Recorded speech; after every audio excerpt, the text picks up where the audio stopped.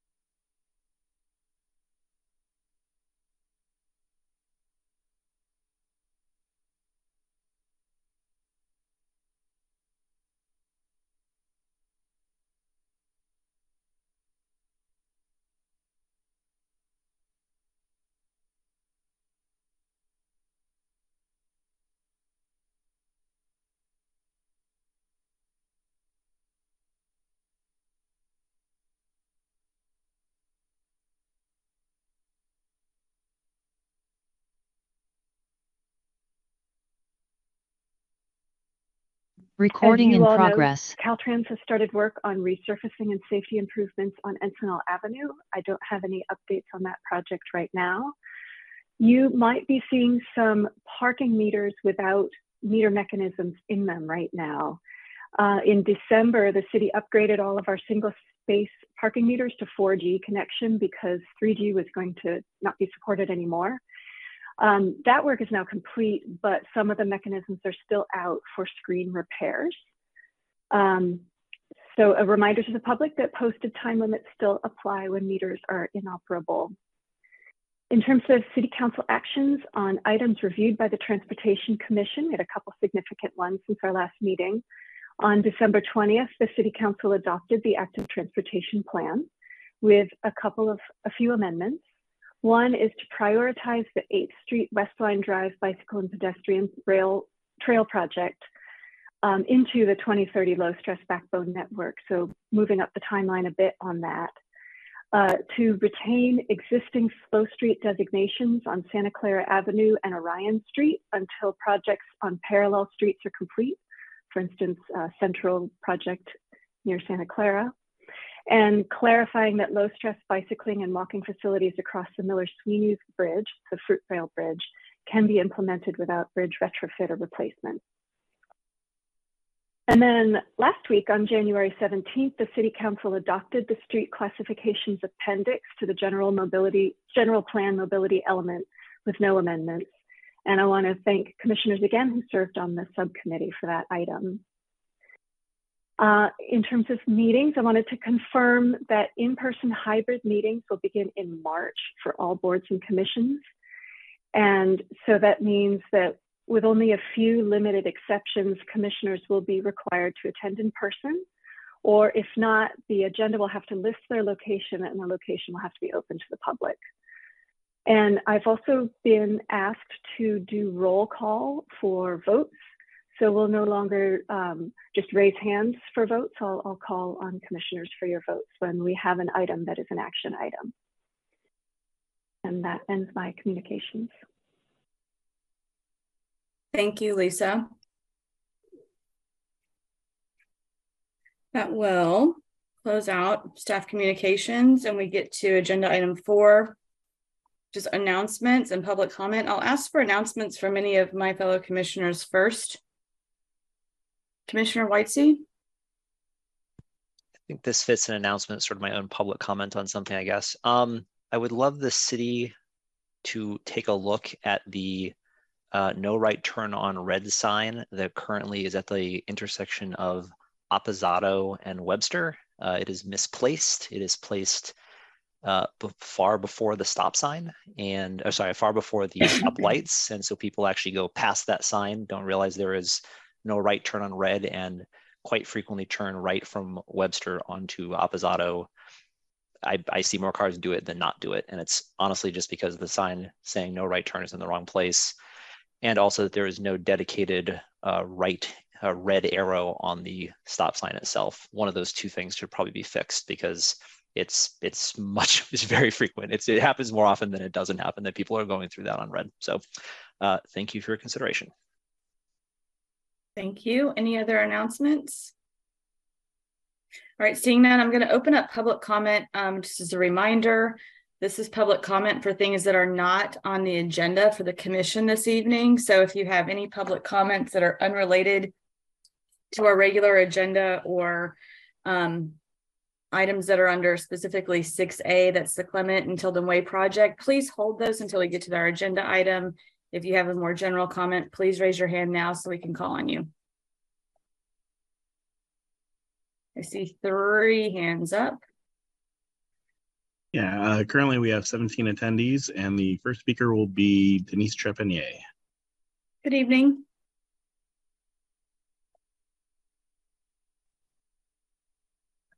Thank you, Chair Souls and Transportation Commissioners. My name is Denise Trepanier, and I'm the board president for Bike Walk Alameda. And I want to comment on this statement, not everyone can ride a bike. That statement has been bandied about as a reason to question plans that would meet our city council's approved objectives to get more people biking and fewer people driving. Those are objectives that we've stated and approved in our general plan, our climate plan, our Vision Zero action plan, and many others. We need to align on plans and policies that make that happen. Unfortunately, instead, in this commission's discussions on both the street classifications as part of the general plan and the active transportation plan, we've heard several transportation commissioners to urge caution because not everyone can ride a bike. First, I'd like to say that no one who is seriously working on our transportation issues has ever suggested that everyone has to ride a bike. Our staff has never suggested it or in anything they've ever recommended. And even I, who is probably one of the most ardent, vocal cycling advocates in town, has never suggested that everyone has to ride a bike. Language like that only inflames the divide between our road users by conjuring up images of people who want or need to drive, not being able to anymore. That idea or target isn't in any proposal or plan. I hope we can agree that such framing is divisive, and since it serves no productive purpose, should be avoided. Second, I would hope as transportation professionals, you would appreciate the responsibility of moving the conversation forward and focus on the more than half of Alameda residents, 55%, who said they would drive less if biking and walking in Alameda were safer. That's a huge number and a great opportunity to meet our goals. Let's embrace it proactively and positively in both our actions and our words. Thank you.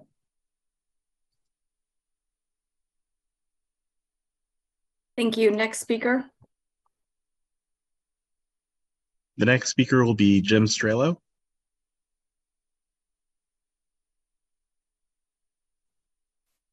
Good evening. Can you hear me? Yes, please go ahead. Okay. I was biking southbound along High Street, where I was interrupted by a sign, "Watch out for bikes." the electronic sign was placed where normally I would be riding along the curbside of High Street to avoid cars that may be passing me. And then the sign is there, and then I have to go into the traffic lane in order to avoid the watch out for bikes sign. So I just think that placing electronic signs like that is is not doing what you want it to do, because it makes it more dangerous for me on the bike. When will the newly paved roadway east of Posey Tube open is a question.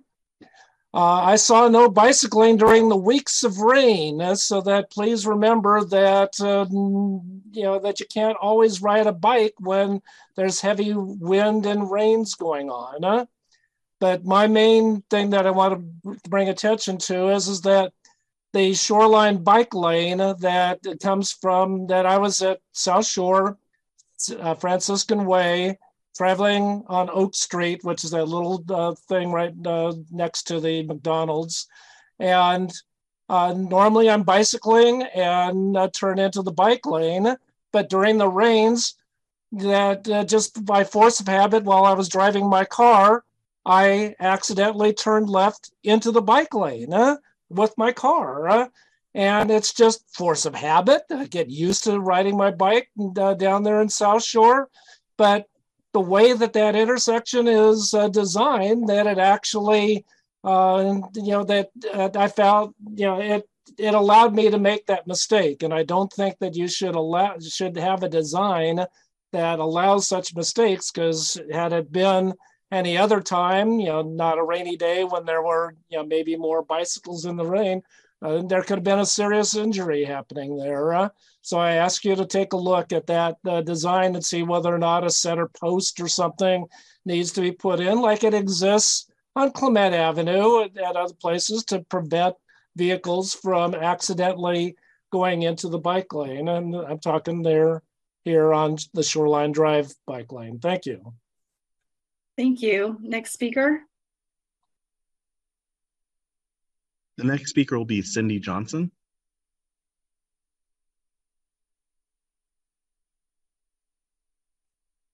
Hello. Good evening. Can you hear me? Yes, go ahead, Cindy. Good evening, Transportation Commissioners. I just wanted to share a reading that's relevant to our Vision Zero initiatives that I think people who care about street safety might enjoy. It's by Jesse Singer, and it's called There Are No Accidents. If you've ever found yourself talking about a traffic, in quote, accident, I highly recommend reading this book. The author is a journalist who illustrates how often what we call accidents are in fact far from accidental. They are instead the inevitable end result of policy choices. She looks back in history over lots of different industries and incidents and shares how so-called accidents are not random. There are patterns and trends which can be identified and addressed. She talks a lot about blame and focusing on the last causal factor too, and how those can distract from fixing problems. The implications for street safety are huge. Many other countries have already made the choice to change and make their streets safer. The United States has unfortunately become the poster child of how not to do transportation in so many ways, and our failure with safety is right up there at the top of the list. We've been lagging. I lost you there, Cindy.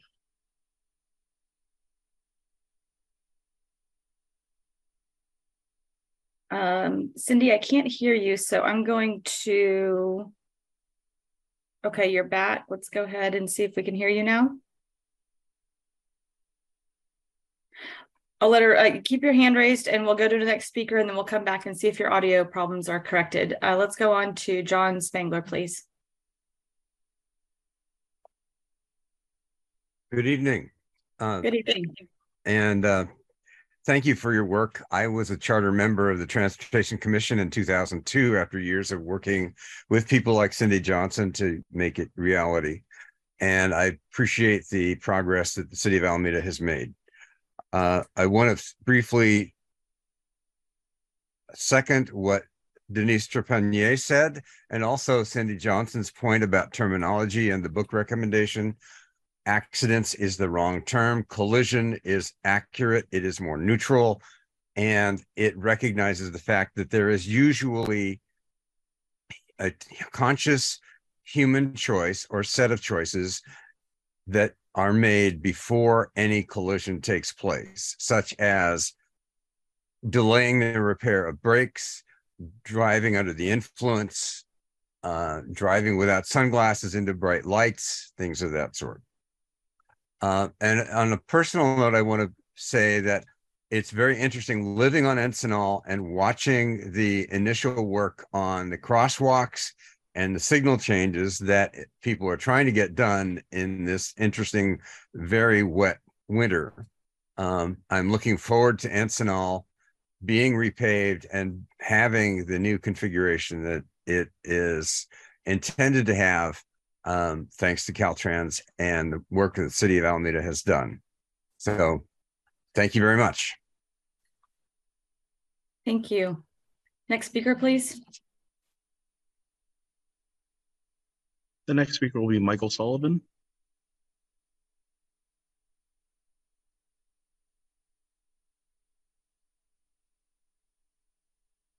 Good evening. Please go ahead.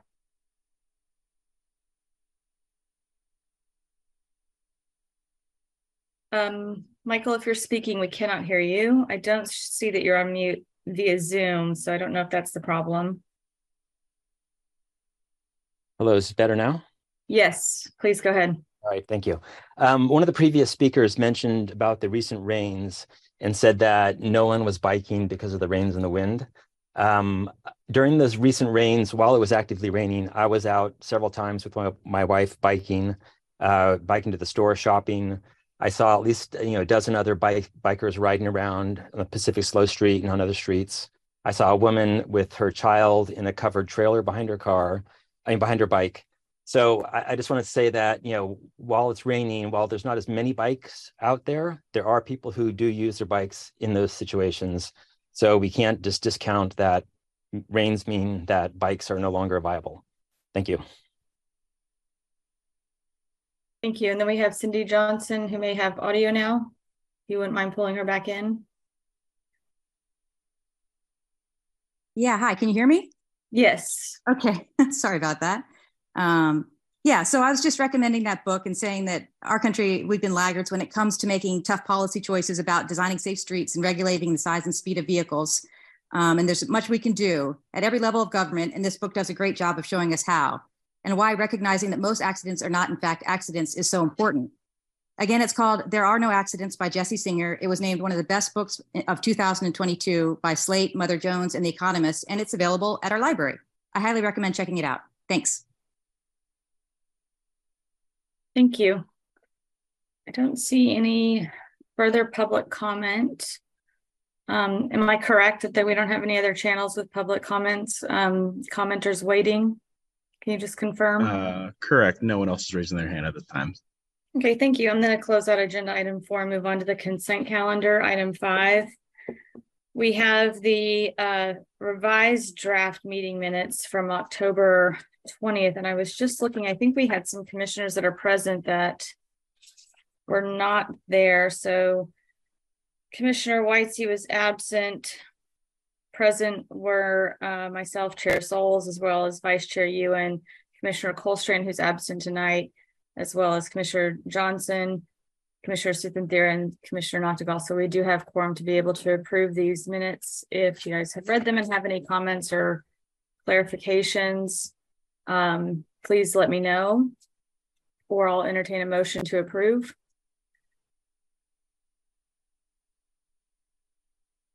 Commissioner Noctegal? I'll motion to approve the minutes. Thank you. Vice Chair Ewan? I second. Thank you. I appreciate that. We'll take a roll call. The motion on the table is to approve the meeting minutes from October 20th. And just a quick thank you for the extra work that was put into these by staff and reading through them, just faithfully representing not just the commissioners, but the people who have taken their time to submit public comments. I appreciate the extra work, and we look forward to that trend continuing in future minutes. With that, I'll turn it over to Lisa so we can do a roll call vote. Commissioner Johnson. Aye. Commissioner Colstrand is absent. Chair Souls. Aye. Commissioner Suthenthera. Aye. And Commissioner Whitesy. I will have to abstain. Commissioner Noctegal was not called on. Oh, excuse me, Commissioner Noctegal? Aye. And Vice Chair Yuen? Aye. Thank you. Motion passes unanimously with one abstention. Can I add a note, Chair? Please go ahead. Yeah, I would like to thank the staff for updating the minutes with more details in the minutes. So yeah, they have some nice timestamps in there too if you haven't looked at them, so they're useful record. All right, that closes out the consent calendar. We'll move on to agenda item 6, which is the regular agenda for this evening. Under 6A, we have an action by the commission tonight to make a recommendation to endorse the design concept for the Clement Avenue and Tilden Way project as it goes to council. And with that, I will turn it over to staff to present us with information on a lot of outreach and design plans and everything else that's been done. So I'll turn it over to you, Gail, I believe. Yes. Thank you, Chair Souls, and good evening, Chair Souls and Vice Chair Yuen and Transportation Commissioners. It's great to see you this evening. And I just, before Mike starts up the presentation, I just want to give a big shout out to everyone who helped out with this concept and putting it together. It's one of these things that does take a village to create a concept, and we one thing I love about Alameda is we're a very diverse community, and so we did try to capture the diverse comments and respond, and that's what this concept is. And with that, I would like to introduce, while we're here on the screen, we have Kittleson. We're fortunate to have Kittleson here, and Mike Alston is the project manager, and we also have Hermana Stein, who's the principal in charge. And just, if you recall, it's been 2 years now when they were here doing roundabout education. And so we've been down this path for a while on roundabouts, and so with every time we present a roundabout, we go through some type of roundabout education, and it's on the web pages and all that. So I just wanted to remind you about that. And also just to say thank you to city staff. We have Robert Vance and Tafik Halabi, who are the engineers on staff in Public Works. We have other staff here, all sorts of staff who have helped. And with that, if you could bring up the presentation, Mike, I'd appreciate it. And if you could just flip it to the second page, that would be great.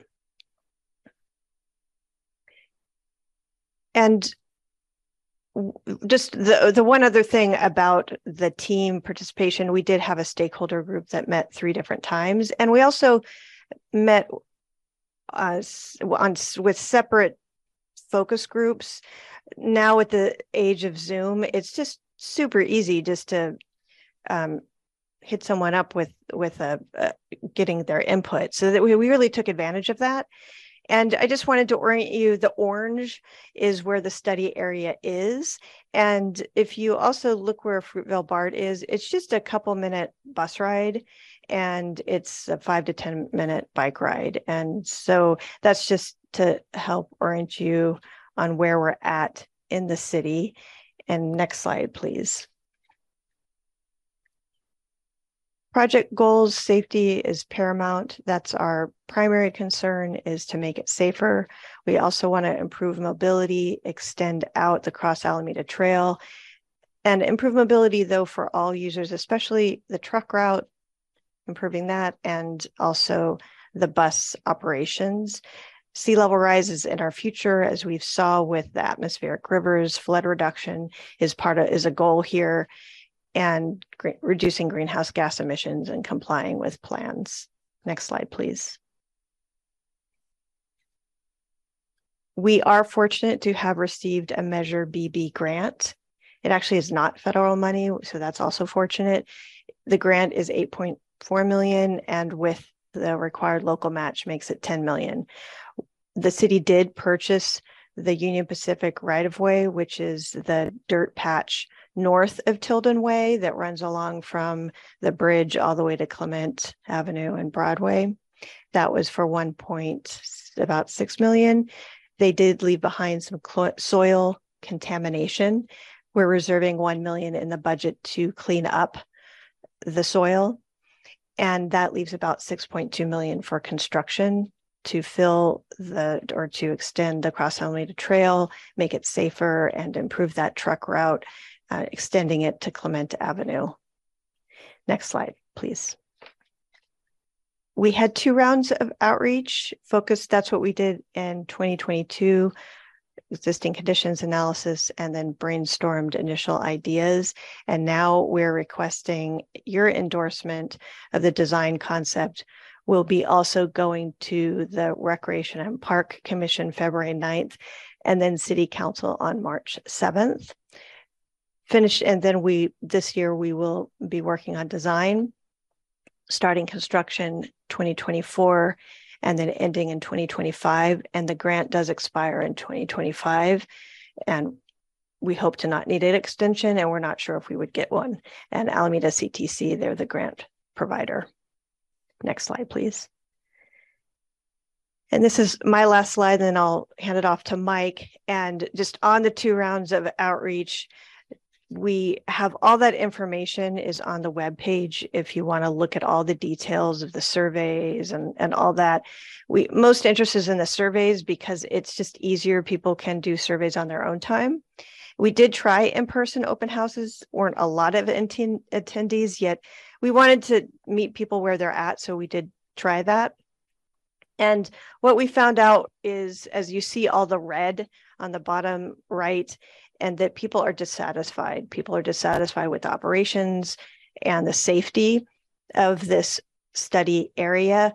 And then we broke it out. Kilson had a good idea of breaking it out by mode. And the only people who actually are satisfied are the bus riders. I thought that was interesting. And the biggest comment they had was about speeding, wanting connectivity for bicyclists, improving pedestrian crossings, more greenery. There's in general wanting just some concern about truck traffic. And even though 78% are supportive of the roundabout in this study, in this concept, there's still concern about how the roundabout's going to function because we don't have a roundabout in the city at the moment. And so and also at this site in particular. So that is, and just I'll leave you with that. Some of the stats is that there were 800 unique users viewing the webpage, the project webpage, and we did send out a letter to adjacent properties, 350. We sent out actually 2 letters, and we also sent out almost 2,000 people received an email announcing this meeting and the March 7th City Council meeting. And with that, I pass it to Mike. Thank you so much. Thanks, Gail. Can you hear me okay? Yes, thank you. Great. Okay, so I think we have about 10 minutes to get through the technical presentation here. So there's quite a bit of information. It's also in the packet on the project website. So I'm going to move through it at a fairly brisk pace, but of course we can go back to anything to answer clarification questions. So these are some slides that folks who have attended the 2 rounds of engagement, whether it was the workshops or the online meetings, have seen before, but it's just setting the stage for how we made the decisions and how we got to where we are today. So Gail mentioned safety being paramount, a big concern for the project and study area. Here, the red lines and circles indicate high injury corridors and locations from the Vision Zero action plan. So we're dealing with high injury locations. Not shown here is Park Street, which is tier 1, so the highest of high injury corridors, and that's relevant for some slides we'll talk about later. We're also just showing 10 years of crash history at this location, and that's 21 total reported injury crashes over that 10-year period ending in 2020. We also did some other work on existing conditions, including collecting traffic counts and understanding how travel times work through this area.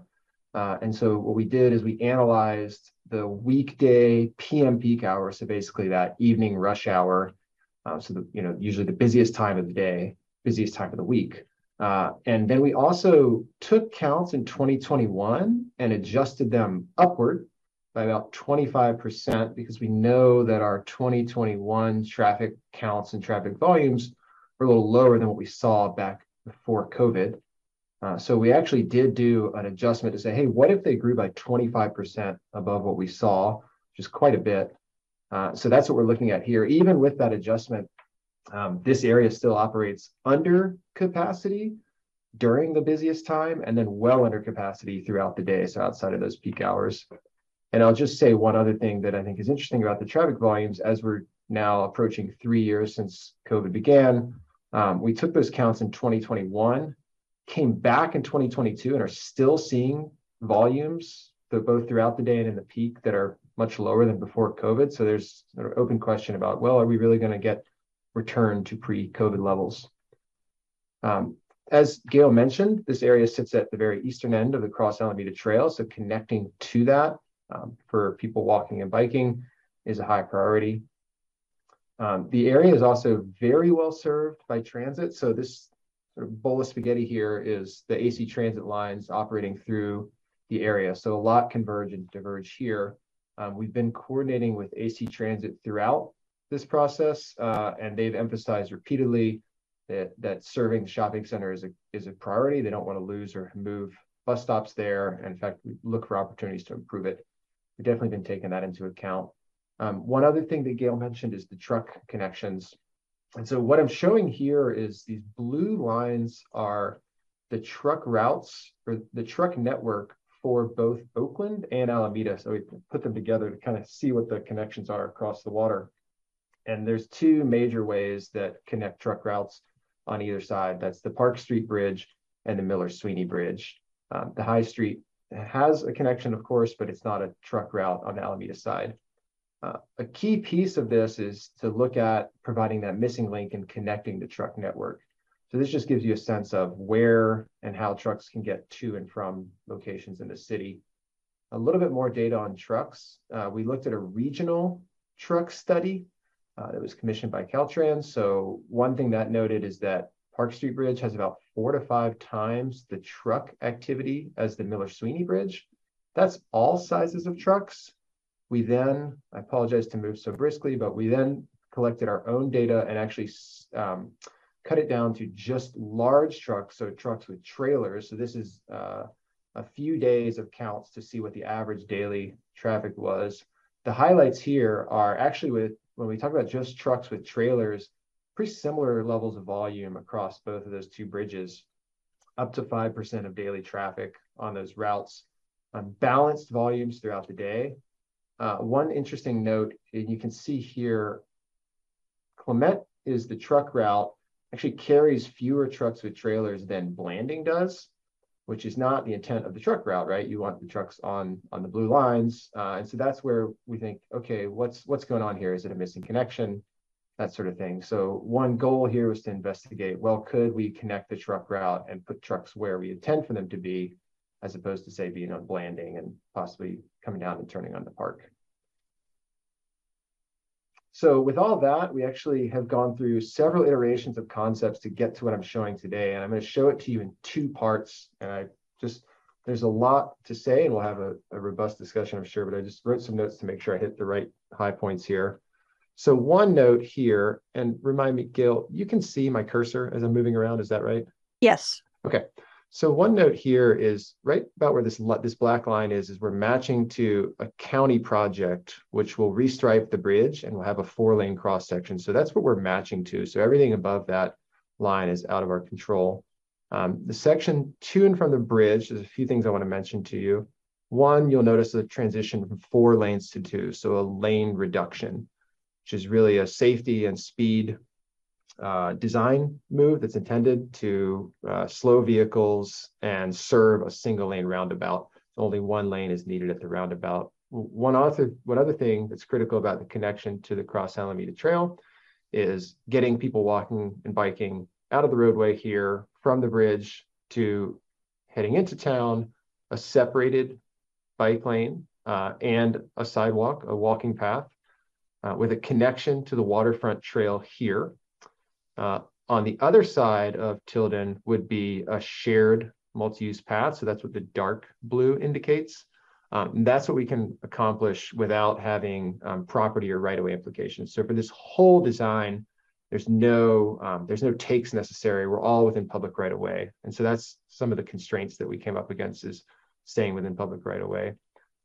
You'll also notice that we have closed this Pearl Street. So you can see on the left side compared to the right side, we've closed this Pearl Street connection to the bridge, which has some crash history associated with it, and has quite a few conflicts. So that really simplifies operations. So drivers, if they want to get across the bridge, they can't do that cut through anymore with this concept.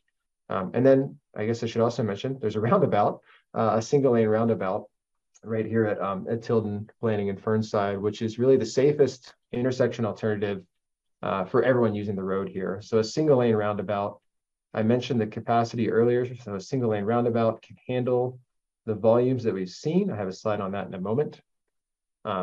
Other opportunities that we have call outs for, and we can come back to, include connections to the waterfront trail, lots of landscaping and public space opportunities, including where the former rail platform was. And then there is a little bit of parking loss and parking removal associated with some corners here. So including Fernside, but noting that Pearl Street has abundant street parking right around the corner. I'm now going to flip to the other location, which had a lot of public sentiment around safety, which is Broadway and Tilden.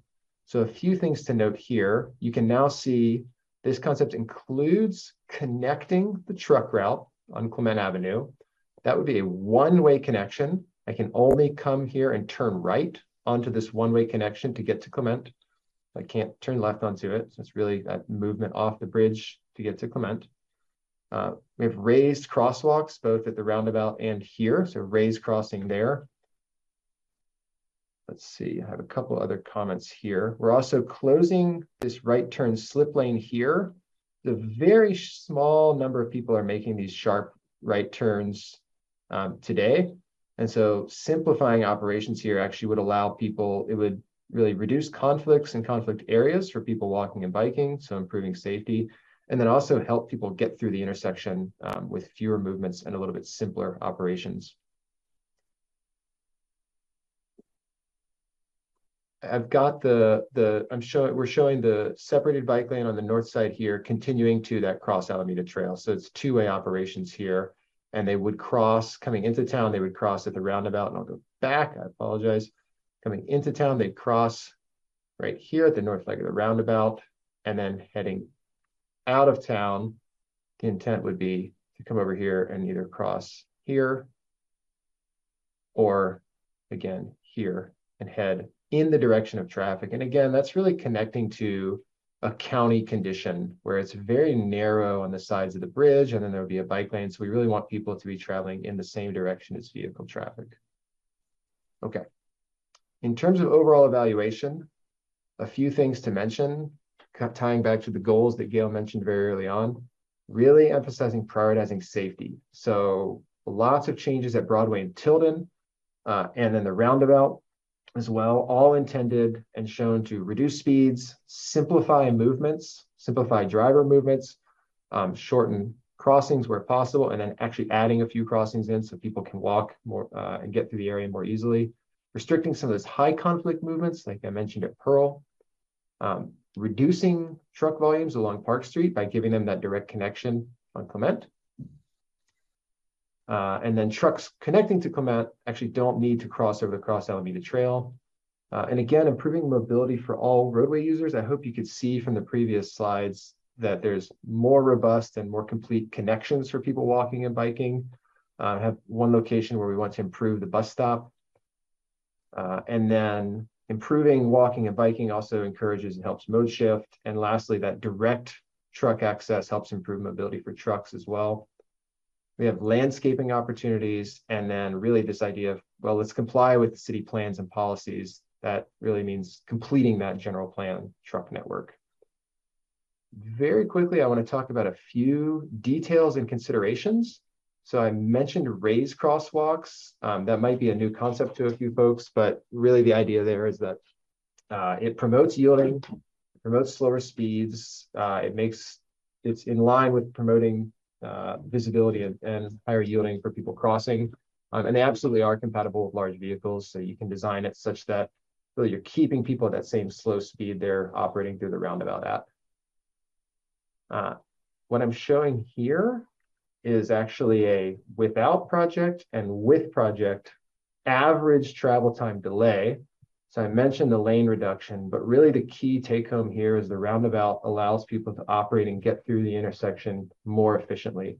So if I'm on the side streets here, Fernside and Blanding, rather than waiting for just 15 seconds out of every minute where I get a green light, I can find a gap in traffic and keep moving. So actually at some of these locations, even though there's a lane reduction, the average delay actually goes down. And then just a few more things, and we really put these in here because of what we've heard over the summer. One big question is, hey, what happens with respect to the roundabout when the bridge goes up? So we've done our homework on the bridge, and we understand it over the past few years, it comes up about 2 to 3 times a day, about a 5 to 10 minute event. And the simple answer to the question of what happens is people wait in line for the bridge to go back down. So we've got pictures here of an existing condition. This is looking towards the bridge. And really that wouldn't change, right? So when the bridge goes up, if you are in line, you just wait. Sometimes that comes back to the intersection, and sometimes not. On a good day, drivers don't block the intersection. Currently, there's no communication between the signal and the bridge. And so it's, again, there's a line forms and then it dissipates when the bridge lowers. In terms of roundabouts, it's kind of similar to rail crossing, and there's lots of good examples of where roundabouts operate near rail crossings when the gate arms go down. Also, we've heard a lot about, hey, what about emergency and evacuation scenarios? And I want to say that the city is studying managed evacuation scenarios right now. So a lot of information on this page, but quite simply, you can think about an evacuation scenario. If it's a tsunami warning, there's an unmanaged scenario where everyone tries to get out, however makes sense. And there's a managed scenario where you can actually have traffic control officers. In the unmanaged scenario case, if people are going through the intersection, eventually they'll get to Fruitvale Avenue on the other side, where it really drops to 1 lane. So there's a little bit of a bottleneck on the other side of the bridge, no matter what this project does. In a managed scenario, you actually could run the roundabout in sort of a contraflow fashion. We've got a little sketch here showing that. You could actually have someone out there and you could funnel people to travel out of town. So there are some options there, but again, really comes down to what happens on the other side of the bridge in Oakland. And then lastly, I'm showing, and I want to emphasize what I'm showing here, queue lengths. So how long the line is to get through the intersection in the worst 15 minutes of the worst hour of the day. And so the dark lines there are the average, and the lighter lines are the worst 5% of the worst 15 minutes of the worst hour of the day. And so this is a rather conservative traffic engineering measure that says, hey, how bad could things get for a few minutes of the day? The orange shows us the no build, and the green shows us the build. And what I want to draw your attention to, as I mentioned earlier, with a roundabout, these folks on Blanding and Fernside are actually able to find opportunities to get through a little bit more easily. And then on Tilden, there's, with existing conditions, a little bit longer line that actually clears pretty quickly. When we adjust that up 25%, we see Tilden for a few minutes of the worst 15 minutes of the worst hour of the day. On average, can be a little bit longer queue, even though it does still clear quickly. And then maybe a few minutes a day, the modeling shows it could go out to the bridge. So again, it's a very conservative traffic engineering measure to kind of play that what if analysis. What about, and this is my last slide, I promise. So we're at 22 minutes. So what about if traffic volumes do grow by say 25% or by even more in the future? First, setting aside other factors that might make it challenging for traffic to grow that much. In other words, getting from other places in the city to this area. I just want to mention that there is a way to manage roundabouts that get over capacity, and it's been done by a few agencies. And you essentially put up a meter to say, hey, if the line gets really long on one entry, we're actually going to just stop the next entry and just let people in 1, 2, 3 at a time. And you can basically manage that queue. So that's just kind of looking way down the line about, hey, what happens from a resiliency standpoint about if traffic volumes continue to grow. So that's probably a novel idea to a few folks. So I wanted to just mention it. Okay, And then we have a couple education slides. Actually, commissioners, you have seen these before, but we have them just in case they come up in conversation. So I'm going to buzz straight through to next steps. And Gail mentioned these earlier, slated for City Council in March, and then the following 2 years. And I again apologize, I went through a lot of information very quickly, but I'm happy to spend more time on any of those slides. Great job. Thank you, Mike. I have no further comments at this point. Okay. Well, let's see. I'm going to see if we have any clarifying. If you could take the presentation down so I can see commissioners. Thank you. There may be some questions from commissioners, but there may also be some questions through public comments. So if there are any clarifying questions from commissioners, let's do those first, and then we'll take public comment. And then at that time, if staff would like to, or your consultant provide any clarifications and questions for both together as we discuss, then we can do it that way. So I'll open the floor to commissioners for any clarifications. Commissioner Whitesey. I'm getting old and my eyes don't work as well as they used to, so I have to ask this question. Can we put the slide back up that actually shows it's where Blanding and Tilden intersect? I'm not clear if it is a crosswalk and a bike lane that are combined or if they actually have kept them separate. I realize in the other example at a different crossing, they were specifically highlighted as separate, but I just wasn't clear. Yeah, that guy right there. Is that, because it looks like we're being put into a mixed use path, maybe? Is it basically, I'm sorry, I'll be short. Are those separate, or is it basically one path that both are bikes and pedestrians as we cross the street? So the shortest answer is that is shared, and the slightly longer answer is you can see, if you see those faint dark lines, those are property lines, and so we're trying to avoid both the mortuary and the shopping center, and so that's the most constrained corner to remain within public right of way. So this is what we're showing right now without survey. The intent is always to provide walking and biking separate wherever possible, but knowing that in a few locations that might have to be shared. So, but there is the possibility of separating those out slightly once you guys actually get actual measurements. I don't want to overpromise, but yeah, yes. Sure. Let's say possibility is fine. And I just wanted to, again, clarifying question, because we're on this slide anyway. So as I understood the explanation for the dedicated and protected bike lanes, you have two-way bike lanes essentially that dead end as we get towards the bridge, squinting here. And then the goal would be that people leaving the island would have already crossed to the other side, and that they would use this mixed use, multi-use path because you're constrained with what the bridge allows you to do. So there is kind of a dead end there. I guess it's not really a dead end. I guess it brings you to the waterfront trail technically, but there is sort of a strange finish to where it's two ways. Is that, am I reading that correctly? Yeah, that's exactly right. So the reason that bike lane would travel back towards the bridge is just simply to provide the connection to the waterfront trail. If you imagine, again, using my cursor. Mike, do you mind going to the other PDF that's just the concept and not this whole slideshow? Yes. Because not all of us are as young as you are. Agree with Gail. Let's see. Okay. Yeah, and we can zoom in on this. So, okay, are you able to see this? And we can see a little bit. Great. So yeah, so that's exactly right. So this is really just getting you to that waterfront path and trail.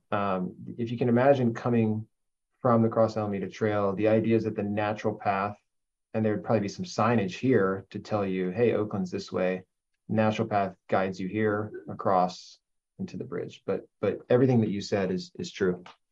And that pathway that's going off, sorry, I'm just trying to visualize here, that pathway that's going off the island that is for it would be for bikes and pedestrians, and that is that there's a railing there between the street and the pathway or something, or is it here?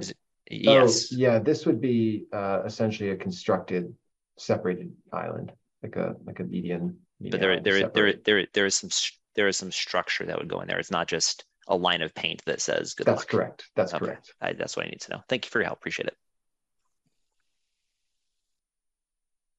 Vice Chair Ewan. I actually think Commissioner Johnson had his hand up first. Thank you. I just saw that there's an order here. Commissioner Johnson, thank you. Sorry about that. Please. No, that's okay, Chair Souls. And this, I don't know if this is a clarifying question, but I, thank staff for this presentation. I had a question for Gail. I know she mentioned that there is going to be, if I have the numbers on, $1 million to clean up the soil. And I'm very curious about what that process looks like. How is the soil going to be disposed? Do we have to, depending on the route, do we have to sort of speak with the city of Oakland, surrounding stakeholders? Because sometimes when you have that sort of thing and you start digging things up, it can create an issue. So I'm just curious about that process and what that looks like, and what the communication will be with surrounding neighbors and stakeholders when we eventually, clean up that soil. So I was just curious. Thank you. Yes. Chair Soul, should I respond? Yeah, please go ahead. Go ahead, Gail. So Rochelle Wheeler was leading this project during the time when we did the soil analysis, the phase 1 and phase 2 environmental analysis. And so we do know where we need to clean up, and we have a rough estimate. And we do need to go back to the state and get a permit for that. And so they'll have detailed requirements on how to proceed with that cleanup. And note that in the staff report, I mentioned that we are working with the Recreation and Parks Director, Amy Wooldridge, on, she's going to, in parallel, be programming the open space part. And Mike, I don't know if you could bring that up. And the reason why I bring that up is that we want to clean the soil to a point where then she could come in and program the park space. And so we don't want to just have it fenced off and then say, hey, program the park, good luck. You have to continue cleaning the soil, for example. So we just want to make clear that it's probably not going to be a cap. It's probably going to be a get it out of there, and also with sea level rise in our future, we're thinking that maybe capping is not maybe the best practice so much anymore, and removing it is because of our high groundwater table is probably the best approach. Did that answer the question, Commissioner Johnson? Yeah, I think you did. I was just curious. Thank you, Gail. Yeah.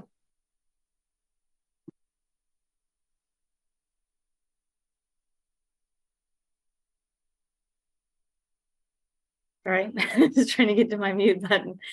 Thank you, Gail. All right, Vice Chair Ewan, now you, please. Great, thanks. Thanks to staff and to Kettleson, Mike, for the great presentation, and a lot of information and a lot of cool design features and treatments being put in here. I'm really excited to see some of this. I did have questions, couple of questions, and I think the concept is only so I guess detailed, and so some of this I'm just wanting to get clarifications on. Between Tilden Way and Broadway, I know at that intersection there's restricted right turn lanes. You're removing a slip lane, and I just wanted to kind of hear a little bit more about that, sort of that design decision. Why is that happening there? I know the angle of the turn has been difficult, I think, for trucks, and just wanting to kind of hear more about the design decision around that, and then how, if people want to get over onto to Broadway from Tilden. Like what is the alternative route, I guess, for that? I think that's one question. My second question is Pearl Street. So you're restricting the left turn lane, and so people can only go right onto Fernside. Currently now, you know, you can cross over Pearl and get onto Tilden Way. It's that funky intersection. I did it this morning. I do it most mornings. I hate it. I'm like so very scared, always scared trying to cross over into that intersection. So I'm glad that there's treatment into making it safer. But also I know drivers are goofy and they're gonna try and make that turn there. And so I'm just wondering what's in the median to prevent that, because I know people are just wanting to just, you know, if they can cut out a minute on their commute, people will do whatever it takes to do it. And so I am sensitive to that and knowing that people will try and make that left turn at that intersection. So I just had those two questions about the concept design. Sure, and I'll bring it back up. I apologize, we keep turning it off and then back on. So, okay, so the first question was about these sharp right turns. And I just wanted to, I went back and pulled the numbers. I think we have between 4 and 8 people doing each one of these right turns today in the peak hour. So like in the busiest hour, there's like between 4 and 8 people a day that are making these sharp right turns. So it's not a particularly high volume movement. One thing that you mentioned here, and I brought this slide up to show that if I'm walking and I want to cross here, I have this little island to stand on here. So this is a pretty exposed movement for a person walking. And so we thought, well, what if we could fill this in, provide a little bit more space and a better crossing, shorten the crossing. In terms of restricting the right turns, like just simply not allowing people to do it, that's where we started with this idea. And the idea being, okay, if I'm coming, let's call it left, I guess it's southwest. If I'm coming left on Tilden and I want to turn right, I've actually got this option now, right? So that actually renders this pretty much completely redundant with the extension option, or actually, you know, further up, you have options at the roundabout. So this right turn really isn't necessary from a network standpoint. The same is true of this right turn, just one block further south here, and I apologize, it's off screen. That if I'm coming to the right on Tilden here, I can make that right turn and get where I need to over here. So it's, you know, from just a pure network standpoint, it doesn't feel particularly punitive to say you can't turn right here. I do recognize that there are enforceability issues with that, like how do you actually enforce that? And I know that one of the commissioners had a comment about people making right turns earlier.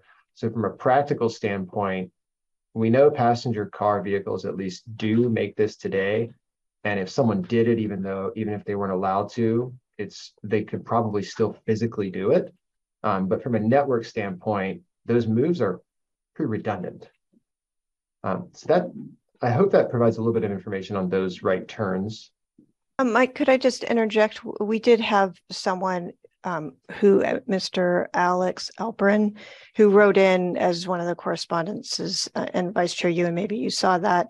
And his concern is that he actually lives on the west side of Broadway, south of Tilden Way. And so, you know, it is redundant, like Mike said, except for maybe 4 houses, or maybe it's up to 10.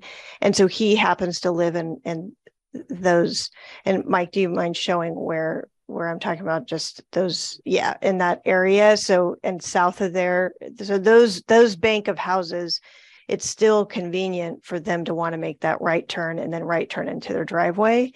And so we are looking at potentially removing that right turn restriction because of the request that we just received, and we can continue to analyze that.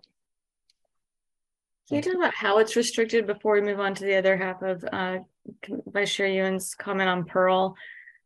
Maybe it relates to your question on Pearl as well, Vice Chair. But is it a sign restriction that would be a moving violation? That would pretty much be it. Yeah, I mean, there would be, yeah. Okay, thank you. And then we had the other part as far as Pearl, and I think I don't want to speak for Vice Chair, but I was wondering similar things, so I'll let you speak first. Yep. Mike. Yeah, exactly. So really just the simple answer here is we're showing a write out, and this is a constructed splitter island median. So if I wanted to do this, I would have to drive up and over a curb, which is hopefully enough of a deterrent to people who want to save a minute here. So you're lining them up here, and I really can physically only go right here. And Vice Chair Ewan, that will be landscaping, and it's okay to put like even trees right there, correct? The line of sight, or is that not appropriate right there? Yeah, we would need to do we would need to think about like all the site distance triangles that are necessary, but yeah, that would be landscaped. Okay, that's good. I didn't know if that was just paint on the pavement or if there was going to be constructed median or some sort of like raised treatment right there. So just curious. Yeah, and I will say, because I think this has now come up twice, I didn't explain, but if folks have the packet, the legend here, essentially like wherever you see the dark green is going to really be like a constructed median. So these dark green areas are going to be a curb median with landscaping. I just didn't explain that earlier. I apologize. Vice Chair, did that complete your answers? Yes, thank you. Okay, thank you. Commissioner Suthan-Thera.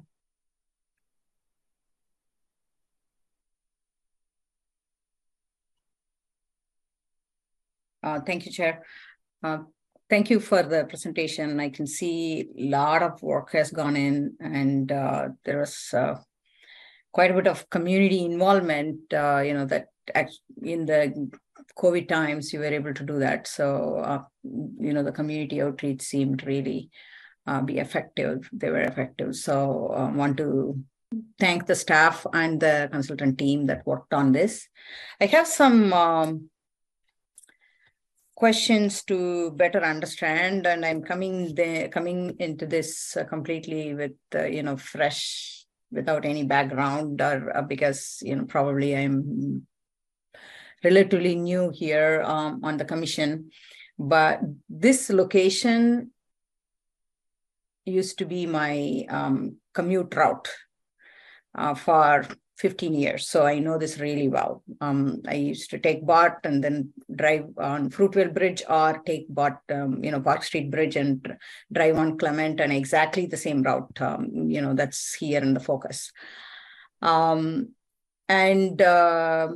a little surprised to hear that the queue on the Fruitvale Bridge is short, because I used to have a hard time getting onto Fernside, the left lane to get onto Fernside when I come from, come on the Fruitvale on you. And one question I specifically have is, but anyway, no. I know I'm kind of going all over, but this location needs a thoughtful design for sure. It's messy, and I'm glad to see a lot of thoughts went in to improve the bike and ped, because safe bike and ped connection to the Fruitvale BOT station is really important, and on the bridge or getting to the bridge, it's really difficult. And I know a couple of people who who bike to Fruitvale BOT from the Fernside neighborhood, and it's really nice to see that thought or the designs here. My question is in terms of how we went or proceeded in making some decisions. One is that Clement Avenue extension. So what is the purpose of that? Chair Souls, I'm not sure whether it's considered to be a clarifying question, because this may be a little over clarifying, or so I just want to know whether I can ask these questions.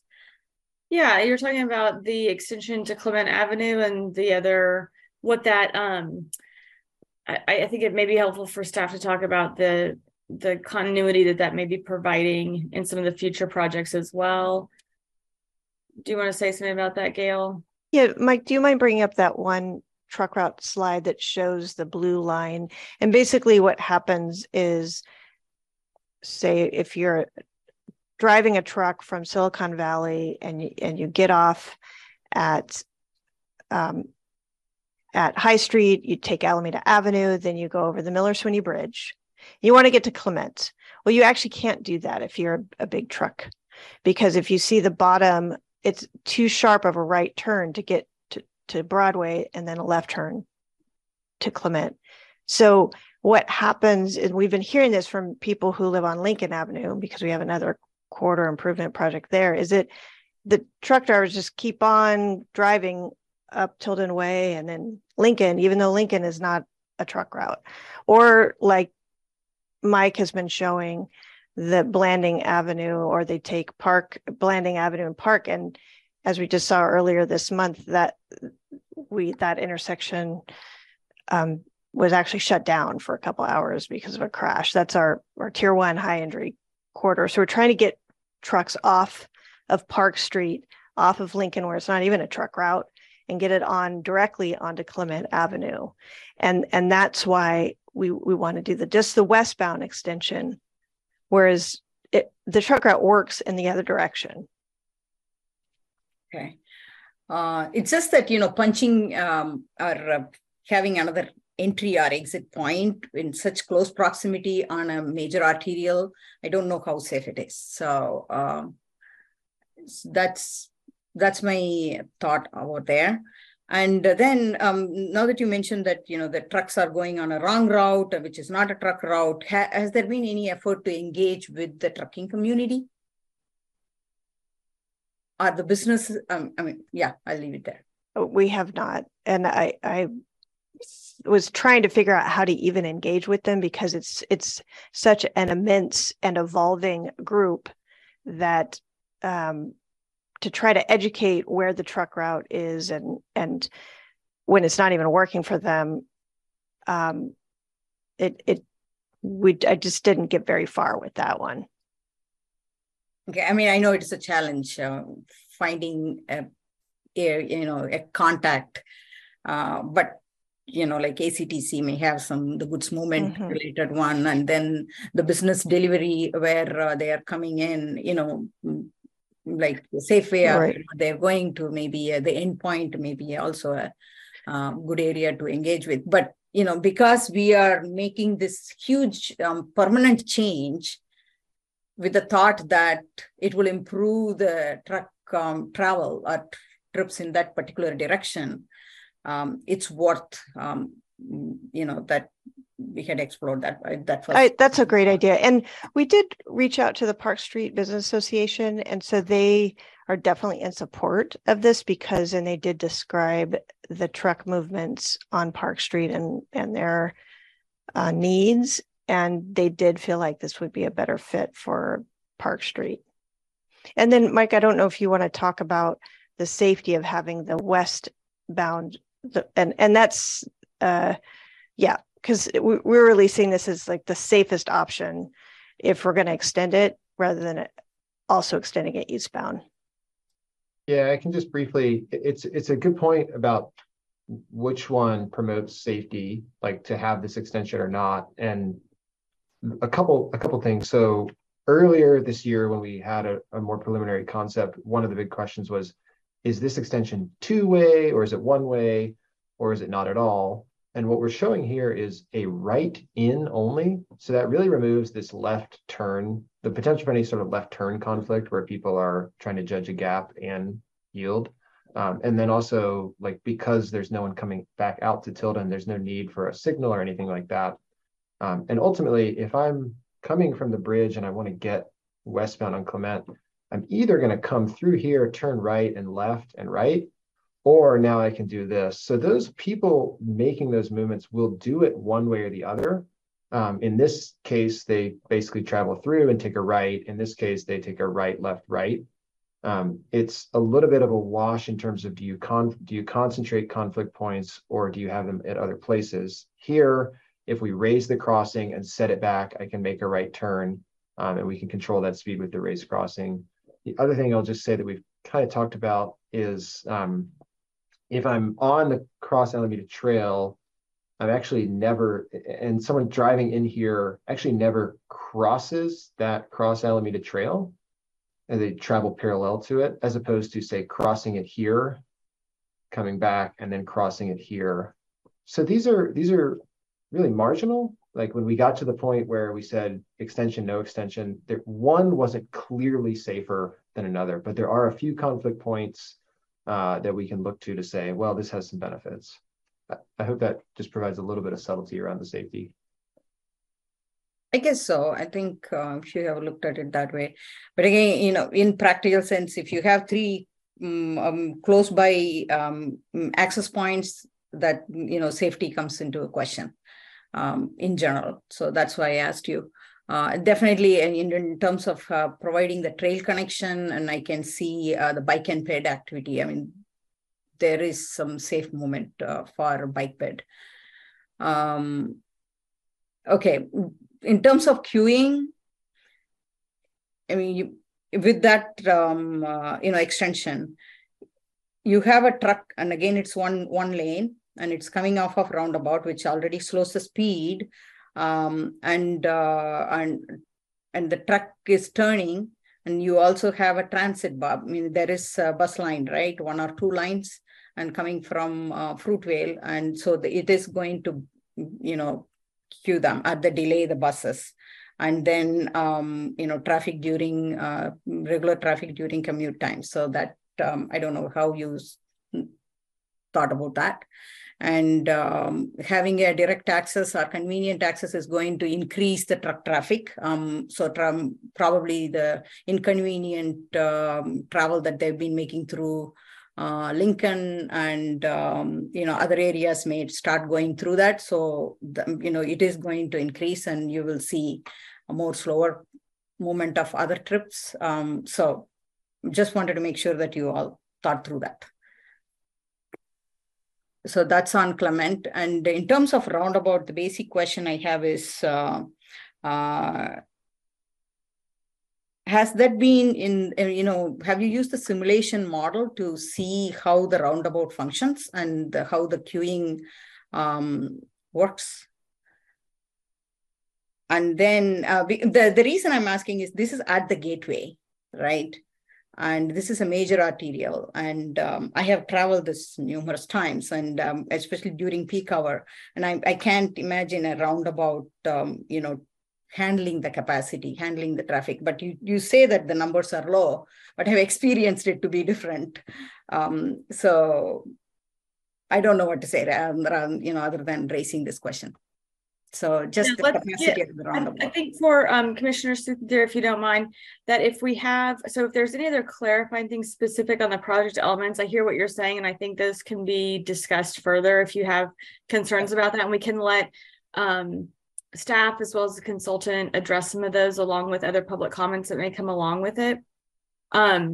So do you have any other clarifying ones just so as far as any other project elements? Okay, no, I hear your concerns. I appreciate that. I know it can be confusing. I just had one real quick before we go to public comment, because it came up in one of the, in a comment I think that Mike made earlier, but I didn't overlay this with our smart city stuff, Gail. And I was curious, are there comms or anything else going in here as far as part of the construction project? Or are we doing any electrical or comms, given that it's not intended to be signalized initially? You mean for the municipal fiber lines and all? Yeah. I don't think this is like drop boxes or anything else. It's not a major area. Okay. For the municipal fiber ring, no. Okay. Thank you. Commissioner Johnson, did you have another clarification before I move to public comment? Yeah, real quick about the truck routes. I just wanted to mention that on a previous project that I worked on, we did a lot of outreach to the truck companies because you got trucks coming from the port. It was a good idea to reach out to the business community because I'm pretty sure a lot of people realize that sometimes these trucks are coming from out of state and they don't really know the local traffic flows and different things. And so it was difficult to sort of, do the outreach to the truck companies, but it can be done. There's a lot of layers and you kind of have to go down a rabbit hole. So I just wanted to say it can be done because we did it. but it's a lot of work to sort of get in contact, you know, where are these trucks coming from, the companies. A lot of these truckers are sort of independent contractors in terms of owning their own trucks. So I just wanted to give Gail that piece of that piece of information. That's all. Thank you. Thank you, Commissioner Johnson. Okay, let's open it up to public comment, please. I see a few hands raised.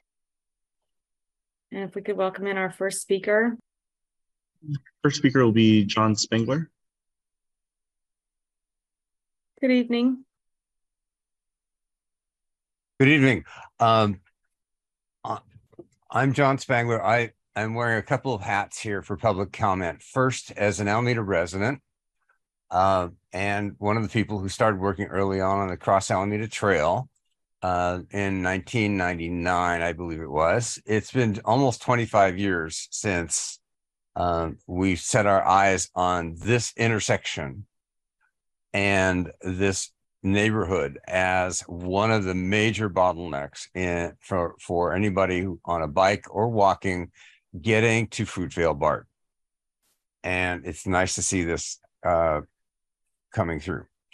And I participated in a couple of the workshops in person to provide input.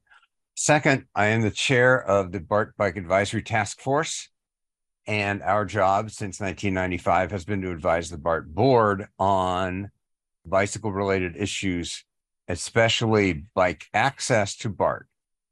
And I've accessed the Fruitvale BART station many times by bike and using the 51A bus and car. So this route is very familiar to me and very important to BART in that context. At our December 5 BART Bike Advisory Task Force meeting, Gail and the consultants presented this project to us. The consensus was it was a terrific project. We had a lot of comments about signage regarding the Commissioner Whitesey's points about being confused about how to get across the bridge and routing and so on. Wayfinding is a very important issue here, and I'm sure that the final design will encompass that very well. But we had a very enthusiastic response to the project at the BART Bike Advisory Task Force. Going back to personal comments, last night, coming home from San Leandro at about 11 o'clock, I was right behind an 18-wheeler trying to make the right-hand turn from Tilden onto Blanding. And it was almost comical.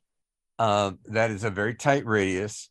And I saw for myself the conflict that the driver had, A, making the turn because of the radius, B, the dealing with all the cross traffic as the lights are changing, and C, as a following car coming up against this and the cars adjacent to me having an 18-wheeler trying to make that turn in front of them and the 18-wheeler being stopped. So I'm looking forward to this. Thank you. Appreciate. I'm sorry, I'm going to try and keep time tonight because we have people that have been waiting. So I appreciate your comments and I'm sorry to cut you off. Each speaker will have 3 minutes. I'm going to try and stick to that. Commissioner Johnson, would you mind unraising your hand? I need all the help I can get. Thank you. Next speaker, Robert Rayburn, Director Robert Rayburn, I believe is next. Yes. Good evening, Chair Souls and Commissioners. It's truly a pleasure to address you on this important matter tonight. I want to offer my strong support for the staff recommendation. The BART station that I represent sits in District 4. Throughout the pandemic, I want to share a few facts about Fruitvale BART station. Throughout the pandemic, this was the busiest station of the 36 East Bay stations. I think it's important to recognize that the essential workers that go through those fare gates every day made it a stable economy while we saw economies in the downtowns crater. And it is coming back. The other thing about the pandemic is that it invigorated bicycling, and I hope we can ride that wave. Before the pandemic, our surveys showed about 9,000 passengers a day going through our fare gates. 20% of those passengers came from Alameda, and about 11% rode bikes. Another 34% walked. So that's 45% that are greenhouse gas-free travel modes. Another thing about the station is that right now, most of the bicyclists that enter the station board the car with their bikes. However, we also have an attended bike station, as well as secure bike parking and the bike link lockers. So we're well placed to handle increasing numbers of Alamedans who want to do the right thing for the climate. But this project, first and foremost, has been about improving safety. One of the collisions was a fatal collision on the curve coming from the bridge onto Alameda Island. And we need to remove these kind of impediments, and this project will do that. So you're doing the right thing for the climate, doing the right thing for safety. I urge your support for this project. Thank you very much. Thank you. Next speaker, Karen Miller. Good evening, Karen. Hi, good evening. I just wanted to make a comment about one thing that Mike said about when you come off the Fruitvale Bridge going toward Oakland, that it's only one lane. It is only one lane at Fruitvale, but you can make a right onto Alameda Avenue. So essentially you can have 2 lanes exiting the bridge. The configuration of Tilden, in my opinion, is a terrible idea. With the current plans to reduce lanes on Central, the only remaining 4-lane street in Alameda that runs east to west is Lincoln, except near the library, which was said to be temporary at the time. Reducing the lanes to the entrance and from the exit of the bridge will create a bottleneck. When the bridge opens after being closed, the traffic already backs up several blocks. Alameda has 2 major potential natural disasters, an earthquake and a tsunami, that could require that we evacuate the island. In a major earthquake, we have been told that the only bridge that might still be functional is the Miller-Sweeney Bridge. Constricting the access to one lane getting on and off the bridge is dangerous, as it could prevent a safe evacuation. It could also prevent disaster relief agencies from entering. Alameda has hundreds, if not thousands, of homes still with brick foundations. The strapping of water heaters and the installation of gas shutoff valves is only required or enforced when a house is sold. Many of these homes have not been retrofitted and will slide off their foundations, as happened in the marina in San Francisco in 1989, and will catch on fire. With our homes built so close together, these fires could spread if the correct wind conditions occurred, as happened in the Oakland Hills. Paradise narrowed its main road by 2 lanes despite warnings of gridlock if an evacuation was required. According to the California Department of Transportation, they received state funding to put the streets on road diets. The decision was made for one of the same reasons that we're doing it, to make it safer for pedestrians, as people were being killed just walking across the street. Besides the fire risk, according to the recently updated East Bay Mud Transmission Pipeline Vulnerability Study, the predictive model estimates approximately 5,500 pipeline breaks and leaks, mostly on brittle cast iron and cement pipes located in geohazard areas such as fault, liquefaction, which we have in Alameda, and landslide zones. The model also predicted that the average East Bay resident would be without water service for 6 weeks. East Bay Med is working on replacing the Alameda transmission lines, and they are working on the one by the estuary, but we have 3 coming in here. They estimate that the work won't be done for 10 years. Also, according to the same study, the sewer system may be damaged and not functional as well. We'll be able to stay in our homes with no water and no functioning sewer. I cannot stress enough how dangerous this plan is if it's implemented on Lincoln, as it is the only 4-lane road left in Alameda and should be kept as an evacuation route. Thank you. Thank you. Next speaker, James Johnston. Hello. Hi. Hi, my name is James Johnston, and I'd like to ask the commission here to move forward with this project. I regularly drive, bike, and take the bus on Tilden Way. In 2018, I was riding my bike on Tilden Way from Broadway to go to Fruitvale BART station for work, and I was taking the lane with my bike, and a Safeway delivery van came up behind me and aggressively honked their horn at me for about 30 seconds or something like that, and then passed me so close with a punishment pass, they knocked me off my bike. The Alameda police responded and suggested I was in the wrong to be riding my bike here at all, and that I should have been on the narrow sidewalk that's clearly designed only for pedestrians. Fortunately, I had only some light bruising, but it could have been worse. I've subsequently seen a white ghost bike on Tilden Way, meaning somebody's actually died there. The proposed concept here includes many excellent features, like extending the most excellent Cross Alameda Trail, which I love to ride with regularity. If proper protected bike facilities separated from traffic like that had been in place, not just sidewalks designed only for pedestrians, my accident would probably not have happened, and somebody else might not have died. This design here also features roundabouts, which as a car driver, I also find works really great in other places I've lived, and it saves a ton of time for drivers compared to a traffic light. I've seen the difference before when an intersection went from traffic light to a roundabout. So of course, roundabouts only work for everyone if there's proper bike and pedestrian facilities as well. And this design appears to have it by providing separate crossing locations for those not in cars. I do know that roundabouts, to be honest, can sometimes be fun to drive fast on. So I'd encourage you to be sure that this design naturally slows cars down by providing things like chicane curves at the entrances to the roundabouts, raised crosswalks like we've been talking about, where the road rises to the sidewalk and bicycle path elevation, and also having good sensors for these crosswalks that ideally detect bikes so that bikes don't need to push 2 or 3 or 4 or 5 different bake buttons repeatedly while working around this roundabout in this area. Finally, I'd like to make sure there's good signs for the bikes through this project, showing where to go for common directions to help navigate to common destinations, like how to get to the bridge. It can be confusing to navigate otherwise, and I've seen it be an issue elsewhere in Alameda. So more signs is relatively inexpensive, I think, and worth doing. And my evacuation plan, if there's a disaster, it may very well be on a bike.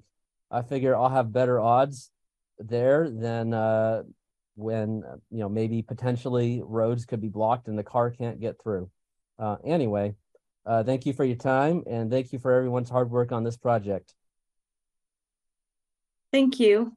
Next speaker, we have Edward Summerar. I'm not saying that right, and I apologize, but please feel free to correct my pronunciation. Welcome.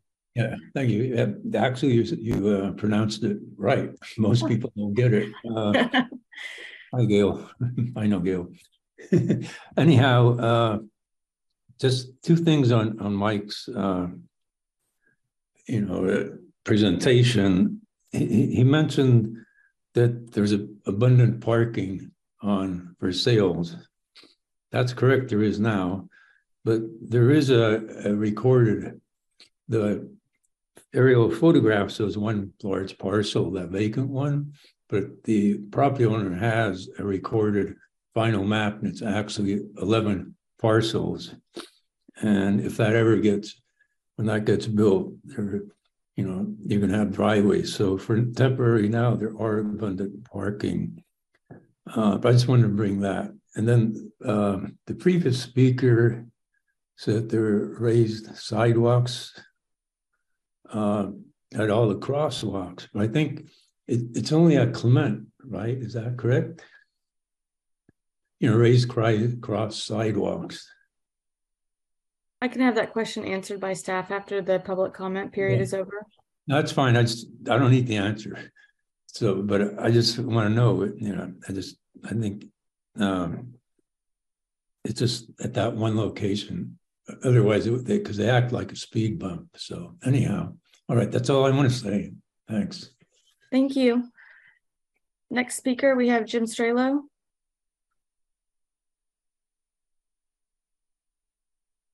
Good evening. When the Miller-Sweeney Bridge raises and closes, I foresee bumper to bumper in all directions within the circle. How do police, fire, and ambulances get through bumper to bumper single lane roundabout traffic, i.e. get into Oakland? Your emergency slide assumed a clear traffic signal. Not going to happen in real life. I was in Spain a few months ago. Most of the in-city roundabouts had traffic signals. Even the traffic signal in Oakland's Jingletown Shopping Center to the freeway has signals. I think you're completely underestimating a self-regulating roundabout without traffic signals to fairly manage all directions. Where is Gail Payne's promised video, not simulation, after the bridge reopens of a heavily or similarly traffic signal circle 1/8 mile from train tracks or a bridge? I was promised URLs or to see a video like at tonight's meeting. I'm concerned that there are no crosshatches, do not block intersection markings or signs in your proposal for the traffic circle. People know how to not be in a signal controlled intersection, but vehicles are bound to get stuck in the middle of a traffic circle, thus blocking the way for emergency vehicles. I dislike the design of Pearl Street, forcing a right turn onto Fernside. That increases greenhouse gases for those who live on Pearl Street. I thought you were trying to mitigate and reduce greenhouse gases. You are bound to have U-turns along Fernside at Versailles. I fully support vehicle access from Tilden Way to westbound Clement Avenue. How many collisions do you anticipate based upon driver unfamiliarity with traffic circles? How do you plan to help reduce such collision numbers? Thank you. Thank you. Next speaker, we have Carmen Reed. Good evening. Good evening, Chair and Transportation Commission. Thanks for your presentation. It's very interesting, and thanks for all of your work on this. I am curious, actually. I was wondering if your board can address what metrics were used in determining what the current traffic flow patterns are. So I didn't see that in the documents, and I was wondering if that's something that you could discuss and address moving forward. I was also, looking at that map, and I don't quite understand how the 18-wheelers are going to get around that roundabout. So I don't know if there's something that I'm missing, or or if that's something that should also be further discussed. But it does seem like it could be quite tight there if they need to get into the west, the west part of Alameda, right, or turn west. And I'm also wondering so while I'm in support of facilitating much better access to cycling or walking to BART, and I do think that that should be a priority, I'm not sure in this plan how that will be achieved, and whether or not there's been sufficient communication with Oakland, because the current infrastructure, I was just at BART just yesterday. The current infrastructure in Oakland is absolutely terrible. So there's potholes everywhere. There's not enough lighting. It doesn't even seem safe. So I'm wondering, where is that communication with Oakland to, truly connect, a better pathway from BART to Alameda. And because of that, I don't really see that this particular plan is really quite fleshed out yet. And my final comment, I'm not sure about this, but I had just popped on to the Alameda Municipal Power meeting about a couple hours ago, and they were mentioning undergrounding. And they had a couple maps, and they mentioned undergrounding on Broadway. So I don't know if this will be affected or not, but was wondering if you've looked into that. And that's it. And thanks again for all you do, for your volunteerism, to be on this commission, and for taking all of our comments into consideration. Thank you. Thank you, Carmen. Next speaker, we have Cindy Johnson. Hi, good evening, Chair Souls and Transportation Commissioners. I'm speaking on behalf of Bike Walk Alameda, and we already submitted a letter with specific comments that we appreciate you discussing here tonight. But we just quickly wanted to reiterate our overall support for this project. The current situation is really bad for bicyclists and pedestrians, and these safety countermeasures and upgrades will transform the experience for everyone. I also quickly wanted to say to the last speaker, her comment about the Fruitvale side, they're starting a project right now that is going to make that awesome for bicyclists and pedestrians and regrading the road. So the trip to Fruitvale is going to be, Fruitvale BART is going to be fantastic. So thank you to staff and consultants who worked on this. It's going to be awesome. Thank you. Next speaker, Evan Schwimmer. Good evening. Good evening. This is Evan Schwimmer. I live on Versailles between Fernside and Marina. First off, thanks to the commission for your service and your attention to this matter. Second, thanks to Gail Payne and the rest of the staff and Mike Alston for your community outreach. Great job. Your stewardship of this process and your communication style. I'm overall very supportive of this, and I appreciate the timely approval and moving forward to this. I just have two questions that have been partially addressed by other attendees. First is regarding pedestrian safety at the crosswalks, where motorists are in a more continuous driving mode, and when approaching the intersection can sometimes approach it very fast, particularly when coming in from Oakland. Regarding the raised sidewalks or raised crosswalks rather, as mentioned by Ed earlier, what is the safety benefits of the raised crosswalks versus having a visual signal to drivers like we currently have when crossing Fernside or along Fernside? And is our visual signals also contemplated in the current design? My second question is regarding how traffic flow will move when the Tilden Bridge is up to prevent cars from blocking the intersection. It sounds like, based on what Mike spoke to, that the plan is for drivers to self-moderate based on driver behaviors in the current signalized configuration. However, the normal queue or queues will no longer be present when there's a roundabout. Does the staff have any case studies or evidence where this has occurred successfully? And if not, is a signal contemplated that would help with traffic control when the bridge is up, just to allow traffic to continue to flow from Fernside to Blanding? Thank you again. Really appreciate everybody's time, and I'll yield my time. Thank you. Our next speaker, Clifford Mapes. Good evening. You are still on mute.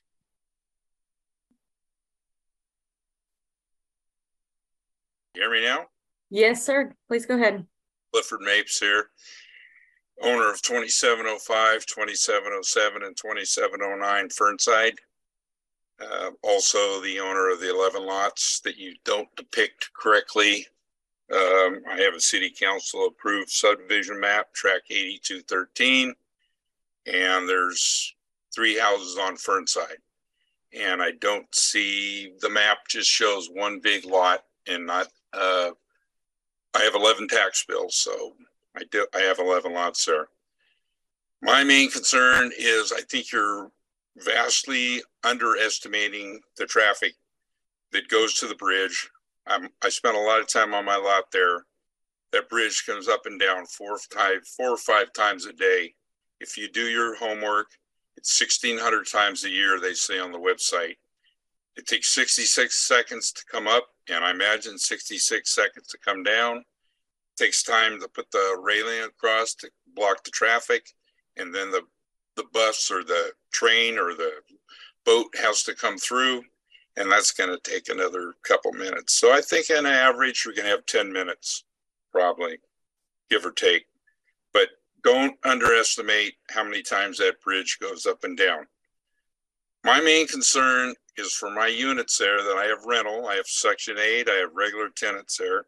the parking that you're going to take away from me is not going to allow my duplex, has 3 cars, and you can't put 3 cars on a 10-foot driveway approach, people in the back, people in the front. That just doesn't work. 2709, also 10-foot garage approach, single car driveway, cars parked out front. You're going to eliminate that, and you're going to eliminate the parking in front of my lots for future houses on Fernside. I'm all for bike trails and safety and say, you know, making things better, but I don't see that happening there. I think the crosswalk also over there is going to be an issue too. Right now, you can push the button and walk across the street. There's cars that fly down that street. When they hit that roundabout, it's just going to give them they're going to think it's part of Talladega. They're going to hit that thing and maybe fishtail a little bit. There's a couple cars that go down there every day, and I can hear them. The Mustang and a Dodge Charger. They just wind down that street. So parking's my main concern. How are we going to address that? I don't want my spots taken away from me. Thank you. Thank you. Next speaker, we have Drew Dara Abrams, excuse me. Welcome. Hi, good evening.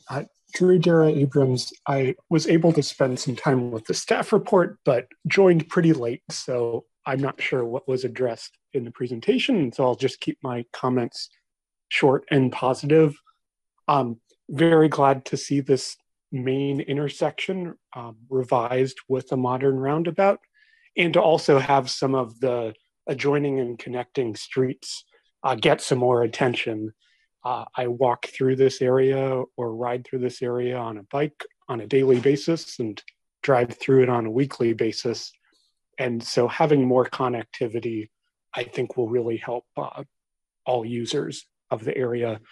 I do see some potential opportunities to improve the edges. So if there are ways to expand and consider the ways this connects to the Versailles Slow Street Neighborhood Greenway, ways it connects into the Bridgeport Shopping Center with that big curb cut entrance.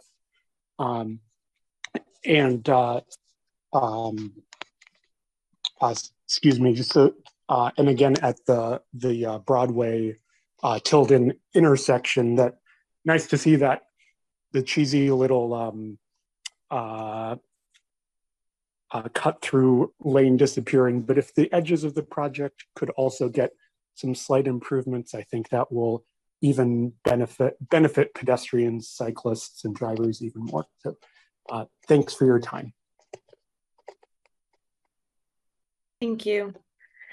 Edward, I see you have your hand up, but we only take public comments, 1 per person. So I apologize. I'm going to open the floor. I'm going to close public comment and open the floor to the commissioners for discussion, but also if commissioners wouldn't mind holding discussion items, I wanted to first stop with Gail and maybe Mike, that if there were any public comments that would be aided by any kind of clarifications or correction of information, feel free. We can also incorporate those into some of the commissioner discussion. Was there any burning thing that you wanted to correct or clarify at this time? Just Ed Summerhour asked about the raised crosswalks, and there's actually two located on the concept. And I don't know, Mike, if you could bring that up just to, I think that was his question, correct? Did I get that right? Okay. Yeah, it's not like he thought there was one. So he was asking if there was, yeah. I don't think he was asking, he thought there was one. So if that needs to be corrected, then we can pull up the diagram. And I think the, yeah, the large one, great. That's the one at Blanding, Tilden, and then the other one is the Clement Extension at Tilden. So that's the one that comes to mind. The Fruitvale Alive project in Oakland is under construction. So yes, Fruitvale Avenue is a mess right now in Oakland, yet they are building protected bike lanes on the Oakland side to Fruitvale BART. So it really will be a BART freeway. And right now, the pedestrian walkway it's not technically legal to ride a bike on those. Ed Summerhour, he's a former public works staff engineer, and I talked today, and he was saying that was actually a restriction put in place by Oakland, but I think it was back in the 1980s. So there's this maybe potential to no longer to look into maybe no longer having that restriction, to opening it up a little bit for how people can bike on the bridge and not maybe just on the bike lanes. So that's just something that came up today with Ed Summerhour. That might be one reason why he was raising his hand. And then to Drew's comment, we would love to improve the edges. There's issues around the entire Clement Tilden project that beyond the scope of the project that we'd love to improve. It's beyond the scope of the project, unfortunately. We had the similar kinds of comments like, continue it on Blanding, continue it up to Park Street, continue it, so we only have 6.2 million to do just this Tilden Way Clement. And Mike and Kilson did a great cost estimate, and we look like we can do it. It's just we cannot do the scope creep, and Kittleson folks have been great reminding me about that. Is like we got to stick to the project. So that's a little unfortunate, but true. Is there anything else, Mike, or Hermanos? I just wanted to, I think there were a couple just quick clarifications. The question was asked about how we evaluated the traffic. So again, we used existing counts at all of the intersections of the study area, both existing counts in the peak hours, the morning and the evening, and then we did some adjustments to model future growth and like a return to pre-COVID. And that was a static traffic model that we built to analyze that. So it's just in terms of seconds of delay getting through various movements. Then there was also a question about the benefits of raised crosswalks versus like a push button warning sign. And so both are treatments that are used at various locations. In general, the guidance for the push button treatment is generally on multi-lane roundabout entries or exits. It doesn't mean it couldn't be used at a single lane, but that's the general guidance. And then, the question about what the benefit of a raised crossing is, it's really, a roundabout is all about horizontal deflection. So providing or forcing people to do some sort of horizontal deflection and slow. Another opportunity is vertical deflection. So it's really about controlling speeds. And there's a big body of research that shows, apart from the connection between speeds and severities, also speeds and yielding. So as drivers are slower, they're way more likely to yield. So that's the thinking behind the raised crosswalk. And if you'll just permit me 1 second. Oh, there was also a question about how the 18-wheelers get around the roundabout. I will just show, because I didn't explain it, and then this is my last thing. I'll show the concept once more here to show this brick is intended to be a truck apron. So as an 18-wheeler would drive through this, their rear wheels on their trailer could track onto the truck apron. So we have some fairly conservative modeling software that shows trucks making those movements with the use of that. So we're confident that the truck could use this design to make those turns. So that's something I didn't mention in the presentation. So that's what that brick is. And then inside of that would be landscape. No one would need to or want to or be able to drive over that. But that brick would allow trucks to track over it with their rear wheels. And then that's all the clarifying I had. And I just had one additional one to Mr. Strelo about the cartoon kind of simulation. We found a better way of having people better understand how roundabouts operate, and we put that in the staff report, and that's the MTC roundabout webpage. And they've compiled drone videos of roundabouts so people can see actual roundabouts in motion and better understand how roundabouts operate. And we felt like that was a better way of educating people, and so that we do continue that forward in the staff reports. Thank you. Great, thank you. And just so I just double check, the percent design that we're looking at, this is really the concept project. So this defines what will be designed.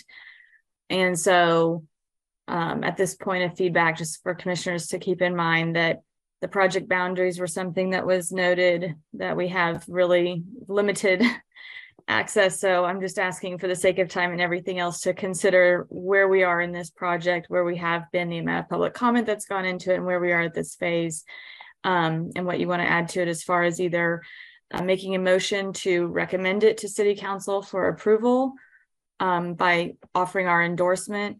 And we can do so with comments, concerns, friendly amendments as we direct staff. So I'll try and capture this during some of the discussion. Lisa, if you could help me do that, so we can have a clean motion coming out of this.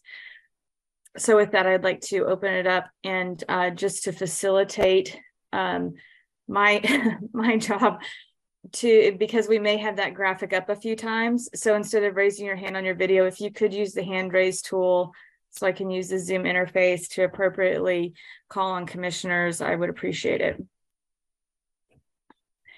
Commissioner Noctegal. Thank you, Chair Schulz. And I'm going to apologize if anything I ask or say is a repeat, because I had some technical difficulties and had to cut out for a bit. So apologies now. I want to say that I appreciate all the work that staff has done and the presentation, and I see a whole lot of benefits to this proposed project. I think everyone knows I'm a strong proponent of completing the Cross Alameda Trail. Yay, that's going to be awesome. And I'm a strong proponent of safety improvements and roundabouts. I generally like roundabouts. This location brings up some concerns for me, especially around safe pedestrian crossing, which you've all heard me say is a big concern for me. Pedestrians getting across busy streets safely. And this, I'm concerned. I know there's mention of prioritizing safety. I know there's been talk about implementing raised crosswalks. I see there are splitter islands. So that creates shorter crossings. However, we've talked about it a lot this evening. There's a lot of vehicular traffic in this area coming from a lot of different directions. And I'm concerned that pedestrians are going to get short shrift here, may not have the access to safe crossings. And I'd like to ensure that additional measures get considered.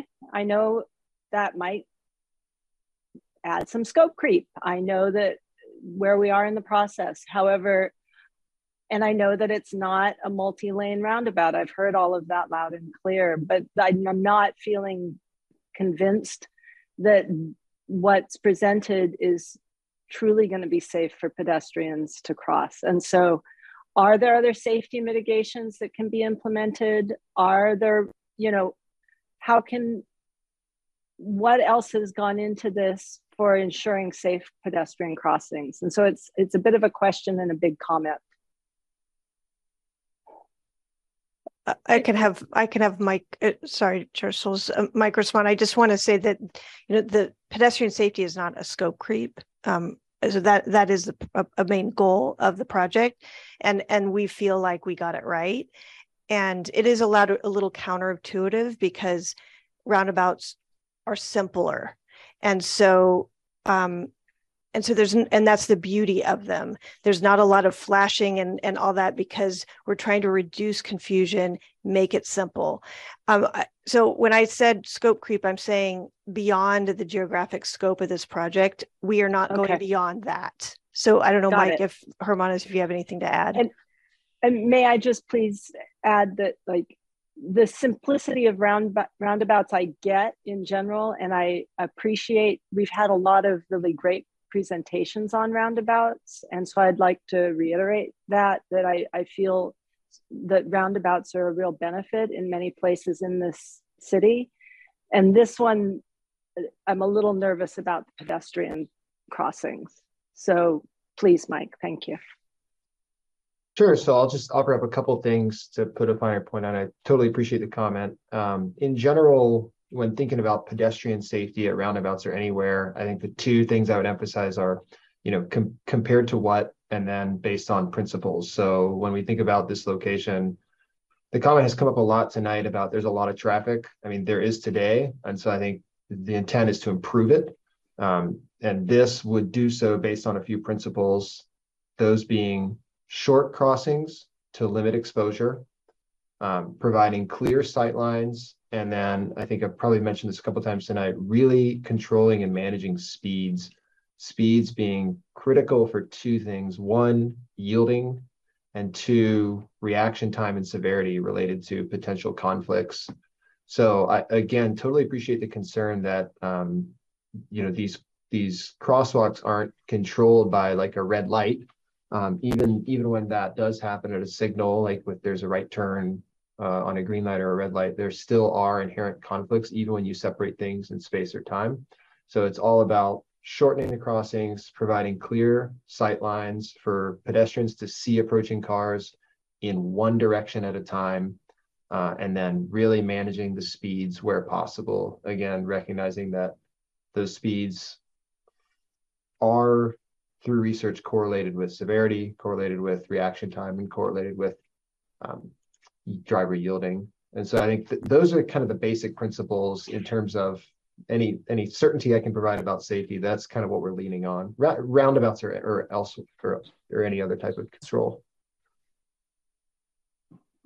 Okay, I'm feeling like I'd like to see additional measures to ensure yielding to pedestrians. I'm not feeling that it's enough, and I'll leave it at that at this point and open it up to other commissioners to comment. Vice Chair Ewan, please go ahead. And then I have one comment that is kind of related to Commissioner Noctegal's, but I want to give you an opportunity first. So I'll slot myself in after you. Go ahead. Thanks. And I also wanted to piggyback off of Commissioner Noctegal, because I went to a meeting at the Free Library. I forgot when, it was sometime last year, about this project in the early days. And there was a comment or question there about that very question of how do we make it safer for pedestrians to cross. And I think part of this is, roundabouts are new. We don't have a roundabout, a modern roundabout in this manner yet here in Alameda, although we have several plans for them to be constructed in the near future. And so I think people have a lot of curiosities and questions around it. And I think there's still like a very steep learning curve. I think one of the measures, the mitigation measures folks talked about and have talked about are installing at pedestrian crossings around the roundabout rapid flashing beacons. And I don't know if that's a scope creep, if that's something that's within this kind of realm of possibilities here of making pedestrians that much more visible, and just making it that much safer for pedestrians to cross. And so I kind of want to lift that up as a potential mitigation measure. And I don't know if folks, if Mike or other folks at Kittleson or staff have thought about that as a measure, and the potentiality of that. So that's one kind of question / comment there.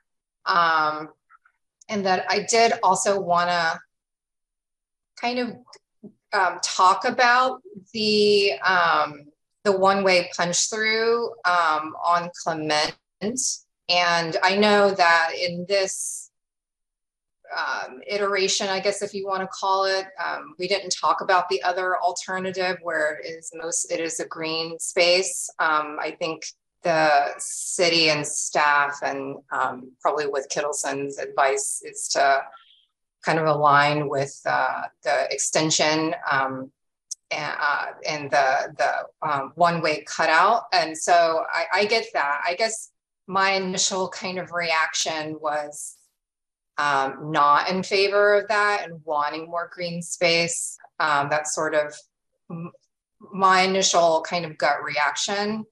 To want to improve access to green space, especially in this area that lacks so much green space. I kind of wanted to hear more about that, since that is a distinct difference between the two alternatives that we're evaluating. I heard a little bit about it minimizes the crossings for traffic, especially truck traffic across the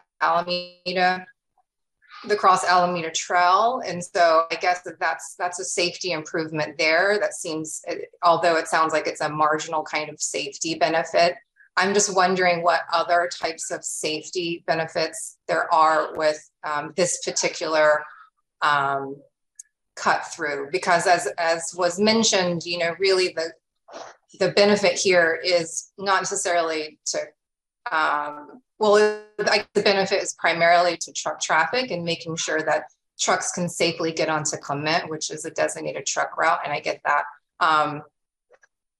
I just feel like that alone doesn't feel like a weighty enough kind of argument to make to kind of like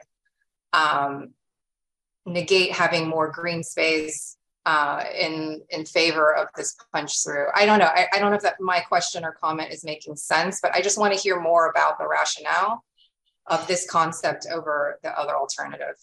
So I will stop there. Okay, thank you. And I think, Gail, could you or Mike articulate, I heard something different. I don't think the punch through is really just about prioritizing trucks. I mean, this is about a full flow of a full moving multimodal section. And so I'm wondering if Vice Chair, I think that's a very good perspective. If other people have, you know, if we focused on trucks to where it's come across as prioritization, I didn't see it that way. So I will take correction on that too. But I saw it as more of a safety and flow improvement because the alternative isn't answering the call to those other objectives that were shown at the beginning of the presentation. So Gail, could you talk a little bit about that to make sure that there's clear understanding of why the punch through alternative in the context of the overall project is an important element over green space? Yes, and I'll take a stab at it and then have Mike or Hermanos talk about it, but we're basically looking at how to redistribute traffic in this area. And we heard from the folks in front of Nob Hill Shopping Center where there's a big bus stop. And then we also heard from folks who are concerned at Broadway Tilden. So we're trying to get the traffic away from those pedestrian hotspot areas. And so that is one reason. To make the actual truck route work going westbound is one reason. And I actually think it's an important reason. And then doing that actually makes it so these big 18-wheelers aren't crossing the Cross Alameda Trail. And whereas if we didn't have the extension, the 18-wheelers would actually cross at Blanding at Tilden, and then again, the Cross Alameda Trail to get on Clement at Clement and Broadway. And so it is counterintuitive, yet we did weigh it, and there was debate, and we do feel like this is the right approach. If you look at the concept, there's a lot of green space being created, so much so that the rec and park director had to take it over because it's way beyond what I know how to deal with, and it's exciting.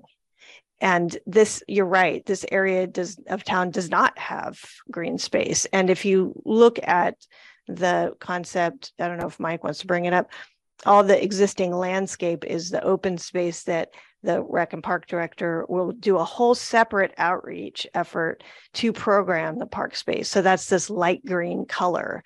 So there's still a lot of opportunity there, maybe for another expanded dog park, a second one, or where Mike has, they've been requests about a community garden there. There's been talk about by the Starbucks, Mike, if you could show that, where some seating, I'm talking about the Starbucks over, like maybe expanding the seating, bike racks, a pocket park, that type of thing. So there's a lot. This is a big space, and maybe it doesn't come through here. If you go out there, there's a lot of good open space potential, and it will connect to the waterfront trail. Vice Chair, did you have any follow-up on that one?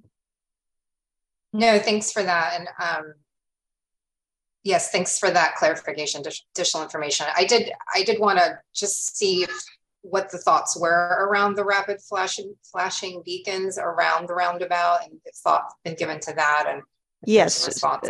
Yes, and I would prefer to not. I would prefer to defer to the engineering consultant experts, and if the best practice for single lane roundabout is to not do flashing beacon, I would prefer not to overbuild, because that also creates confusion.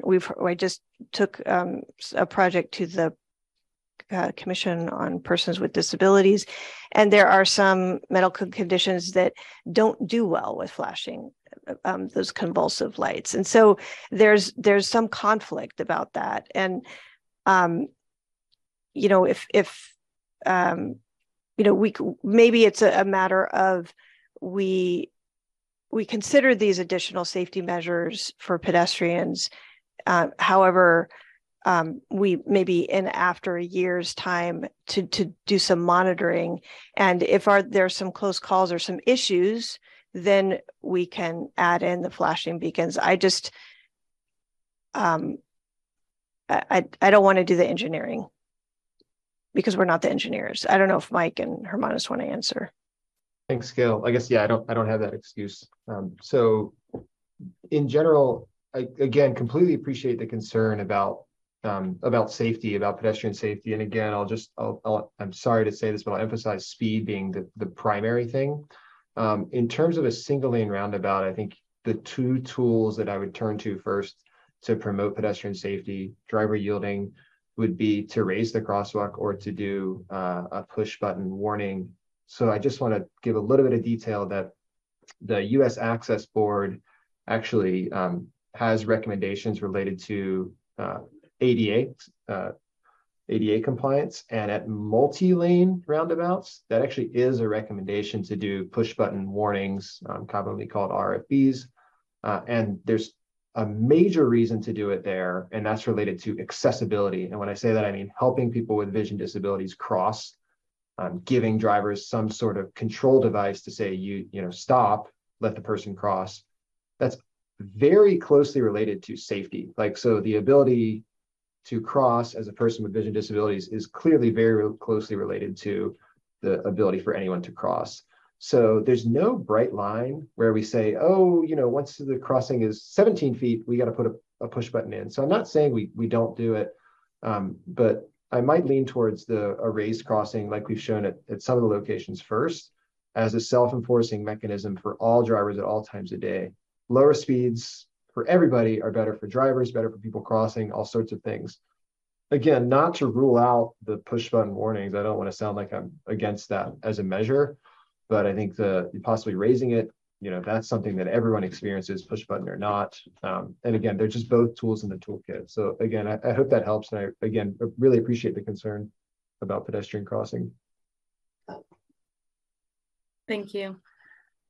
Commissioner Whitesey, we're kind of at a few different things, so I'll come back to mine if you'd like to go ahead and speak. Yeah, I'll be quick because Mike and Gail just took many of my comments, so I'll be really quick. So first, yeah, this has a ton of green space. I just wanted to emphasize exactly what they said. It connects to the dog park. It also connects to the estuary park that's hard to get to from there. So I think the concern that this is losing a little bit of green space with a cut through is not super valid here. We're actually creating a lot more green space if you look at the overall park and accessible green space as opposed to what it is now. I'm going to back up what Mike said because I actually have a lot of experience with this in Ohio and Massachusetts. There are 2-lane and single-lane roundabouts, and the concern and again, I think I have a reputation for being very pro-pedestrian here. 2-lane roundabouts can be a little confusing, and I can understand where extra mitigation measures are a good idea and lights potentially.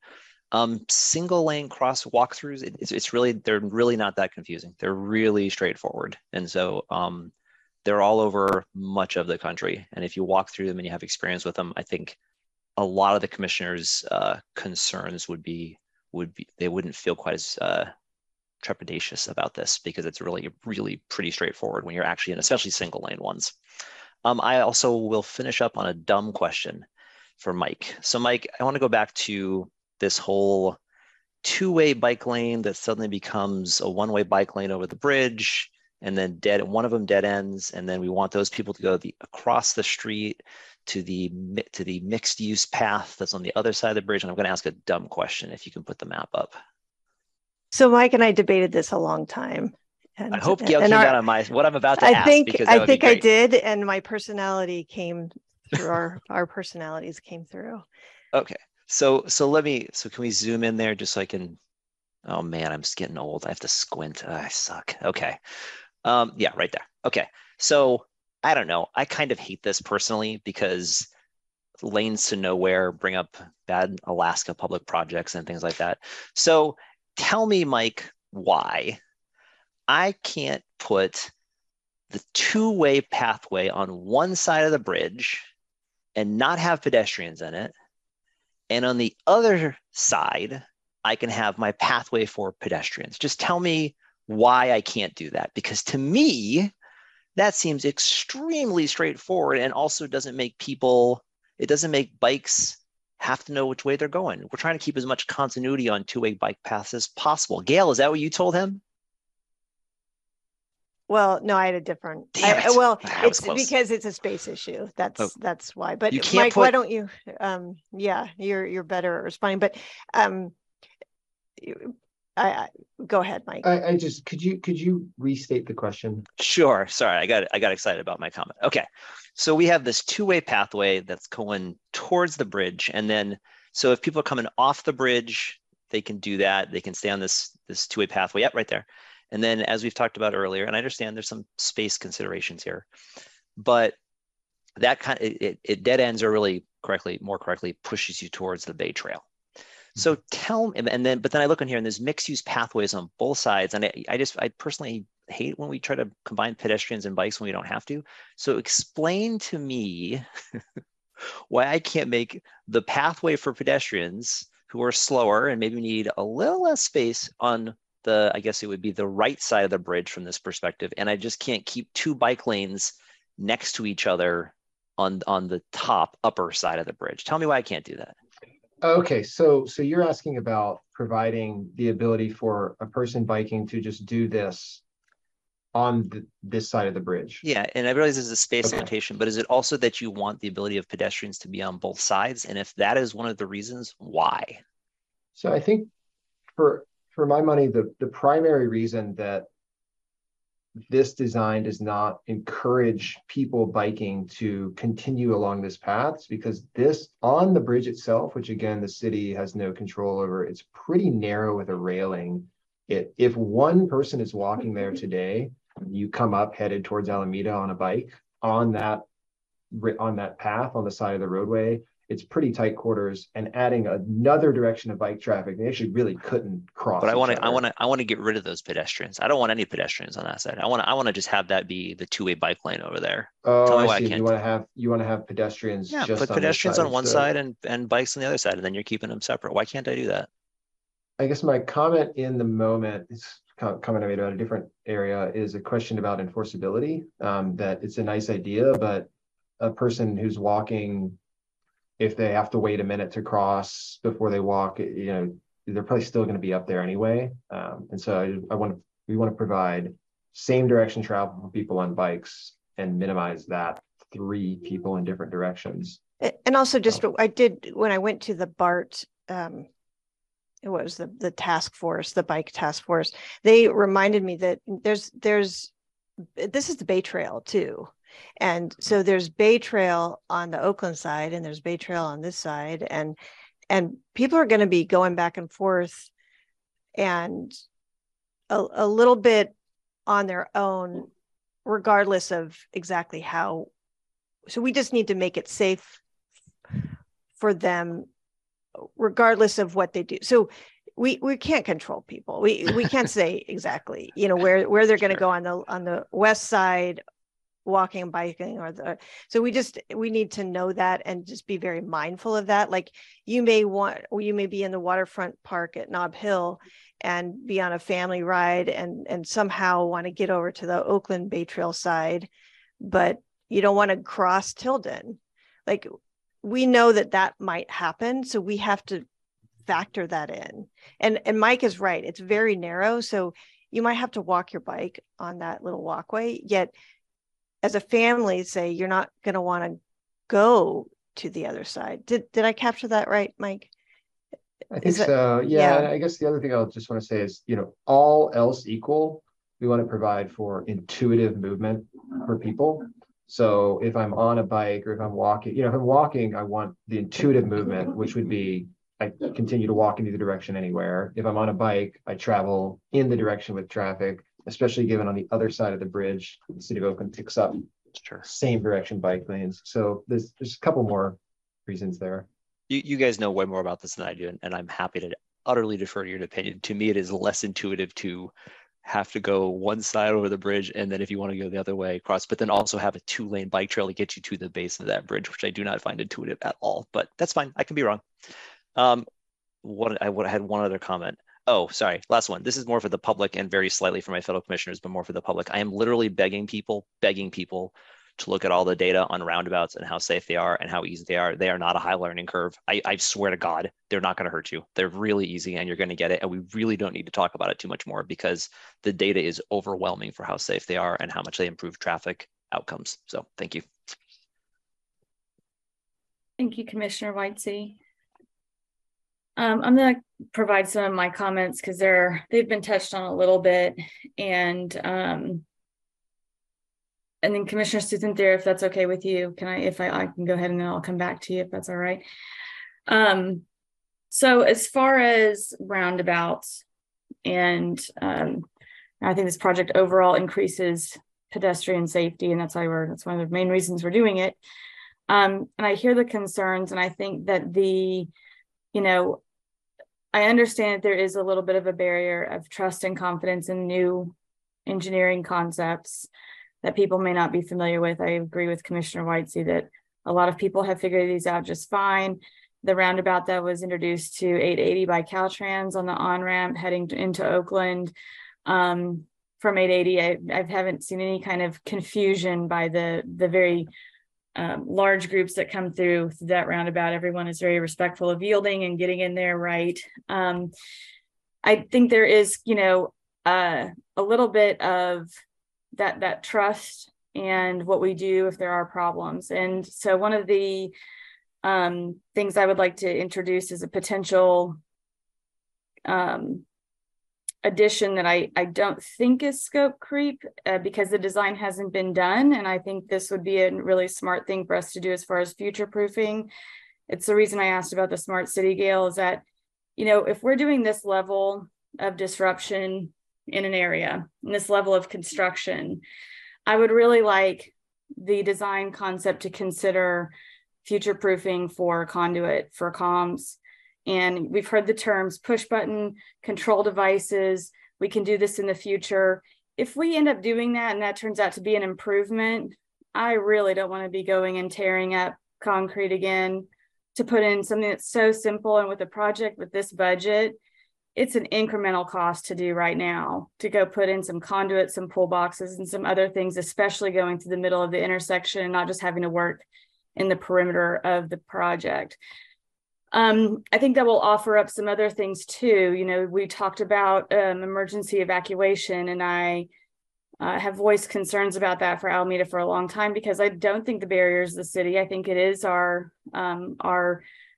Oakland neighbors of whether or not Oakland has really planned to receive some sort of evacuation from Alameda. And so that is really the true bottleneck, getting off the island in a vehicle. I think in a really unfortunate and terrible disaster situation is going to be very difficult to do on a car through the bridges or the tunnels. Contraflow, though, if we were to have our EOC work on something like that, it would be really awesome to already have infrastructure that we could tap to signalize some sort of evacuation strategies that would require or be aided by a DMS or some sort of signalization. So I think it's not really called out in here. So having that part and parcel be baked in to the design and the project concept would do us a lot of favors of not rehashing the investment that we're making in doing it. And that goes same for the pedestrian. If we do find, like you said, Gail, if we evaluate, we find there are problems, we do want to try and work through the things that come with flashers, including light pollution of nearby residents and working with persons with disabilities. And we want to do that, then we're making ourselves, we're giving ourselves one less barrier to actually being able to either pilot or introduce some sort of other technology that would help pedestrian safety. Those were my main ones around where I think it's a great project. I think it's an important project. I don't know how many people know how long you've been working on this, but I think it was around 2016, 2017. This has been a slog of a project with a lot of public involvement.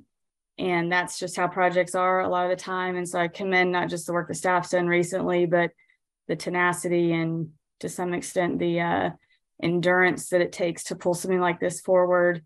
The allocation between bike ped as well as green space. And as I mentioned, the traffic, the overall thought of traffic flow.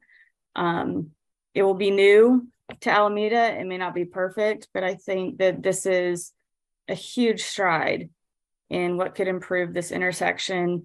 And I'm willing to make a motion to approve with my amendment. I know we have other commissioner comments that I'd like to hear. I think that's all of mine except for, hold on one second, Commissioner Cynthia. Oh, the conversation about the estuary bridges and the openings. And I don't want to make it part of this project, but the traffic backs up no matter if there's a roundabout or a light. I understand that backs up in different times. I've been on my bike on Fernside and been witness to the people who get really frustrated at the Fruitvale Bridge being open, knowing there's probably a vessel going westbound and they're going to try and beat it on the next bridge.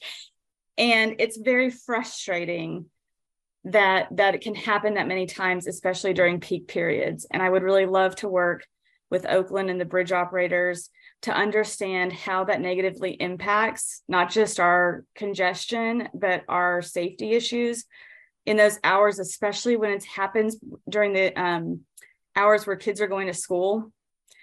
And, I don't know I know there's a situation where they can do it during, they can do it during peak times for a fee or with notice or something. But otherwise they try and stay away from the peak hours of raising those bridges. But I see it happen a lot and I would love to learn more and figure out how we could maybe, I don't know if there's a solution or else I'd be offering it, but not for this project. But I hear those concerns and I hear more and more frustration around this as we get into spring and people start moving their boats out of harbors. So we can consider that maybe in a different conversation. So that concludes my comments, and I'll wait for a motion to make a motion until I hear my other commissioners speak. So Commissioner Cynthia, would you like to go ahead? Thank you for waiting. Sure. Thank you, Chair Souls. I grew up with moving around or driving around roundabouts, and they work really well, actually. So, and the plan here is, there's a lot of safety elements for bike and ped. I have seen more on the vehicles around the roundabouts too.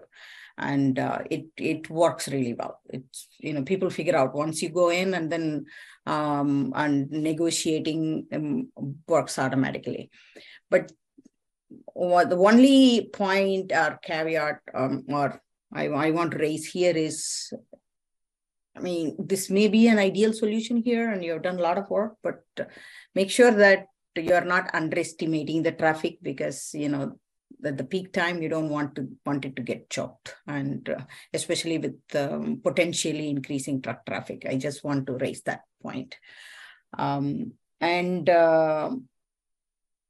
and I hear from people, the evacuation plan and the evacuation route and things like that. So I don't know where that is. It's a separate topic probably. And, you can agendize it as what are the evacuation routes and what plan we have as a city. And we can have a discussion on that so that, it kind of comes as an overlay whenever a specific project along, especially around the gateway areas or major arterial comes up, so that it doesn't have to be kind of an ad hoc discussion or interfering with any of the or non-coordinated way, right?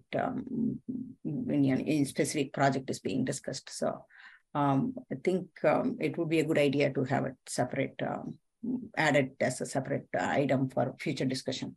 And I like what Chair Souls mentioned about, building it in and adding it to the scope for the design, and especially if the signal elements and it's the signs she mentioned, the undergrounding for sure, but it can also help in case of an evacuation, because we need to get through the bridge anyway. So some thought can be put into it, and some notes are for the next steps so that it can be activated in the future if needed, something like that. So with that, I have a separate question, not about this, just a question on the other roundabout project that I've heard few years or several months ago in the Bay Farm area. I'm just curious about the status of it, but I know it's yeah, we'll take that separate. Let's stick on the agenda item for right now, please, Commissioner. I'm good. Did that conclude your comments though? Yes, I'm good. Thank you. Other comments? I don't see any hands up. As I said, I'm going to go ahead and make a motion to approve the project concept. I think it really threads the needle and meets a lot of objectives really, really well. I'm sure we'll have some lessons learned from it, and we'll need to be prepared to make modifications or adjustments as we go forward. But it's a dramatic improvement over what is currently there regardless. And with the one addition of including this, Gail, I'll leave it to staff to figure out the planning aspect of how this would tie in to any other architecture, but I'm really just speaking of future-proofing the actual hard infrastructure, not necessarily the smart bits of comms and powers right now, but it's important to do now because of drainage and all the other pieces that are implicated when we start putting conduits in. So I would like to make that addition clear, either in the staff report going to council, that will be included in there as a part of our recommendation. My motion on the table is to approve the project concept with the addition of future proofing for power and comms in the infrastructure. I will second that motion. We have a second with Commissioner Whitesey. And I will put it to a vote. Lisa, if you could please do the roll call. Yes, Commissioner Johnson. Aye. Commissioner Colstrand is absent. Commissioner Noctegal. Aye. Chair Souls. Aye. Commissioner Susan-Fira. Aye. Commissioner Whitesey. Aye. And Vice Chair Yuan. Aye. And the motion passes unanimously, so that will close out agenda item 6A on our agenda this evening. Thank you again so much. Thank you for the public comments that we received as well, and writing and verbally tonight as well, and everyone's engagement in all of the public outreach that has been done on this. I think it was really impressive, so thank you. Moving on to agenda item 7, announcements and public comments. Any announcements tonight? I don't see any announcements, so I'm going to move on to public comment, where we have one hand raised. If you could welcome Mr. Strelo to the meeting. Good evening again. Hi. Good evening. Gail Payne mentioned drone videos are in the staff report for item 6A. Is the staff report attached to the legistar.com website for 6A tonight for the general public to get? If so, which attachment is it? None of the attachments are labeled staff report. This is not the first time that such reports are mentioned to the general public, yet are not available to the general public on legistar.com. Thank you. Right. I don't see any other public comments. Can you just confirm that that is correct? Correct. No one is raising their hand at this time. Okay, thank you. I'll let staff, just because this has come up before, but I believe the staff report is, if you go to Legistar and you click on the actual hyperlink that's in the agenda item itself, it's usually a number. And I think that's just because how Legistar files documents. So I know it's not intuitive, but it is out there. And we can have staff follow up with maybe a screenshot of showing you where it goes, where you would click to be able to access that report. And with that, we will close out agenda item 7. I'll take a motion to adjourn for agenda item 8 to wrap us up this evening. Oh, Commissioner Suthan-Thera. You're on mute. You're on mute. Yeah, I asked a question about the other roundabout project you asked me to hold. Oh, yes. I'm sorry. Please go ahead. So we're going to reopen agenda item 7. If that is an announcement, you can do that. You can also ask staff, or you can follow up separately and email Lisa. It's up to you. That's fine. I think the project I'm talking about is McCartney Road Island Drive roundabout. I think it went through the Transportation Commission, and I just want to know what the status is. Okay, we can add that to staff communications for the next meeting, so it appears on the agenda as part of staff communications, and make that note, Lisa, that we can figure out what to provide in the next meeting. Sure. Thank you. Okay. Thank you. Sorry about that. Sure. Now I will entertain a motion to adjourn the meeting under agenda item 8. Everyone just wants to stay and hang out. I'll make a motion. Commissioner Noctegal. I'll second. Thank you so much. We'll not do roll call for closing the meeting, if that's okay, Lisa. I think that's fine. Thank you guys so much for spending your evening with us. We'll see you next time. Have a good one. Good night. Thank you. Recordings.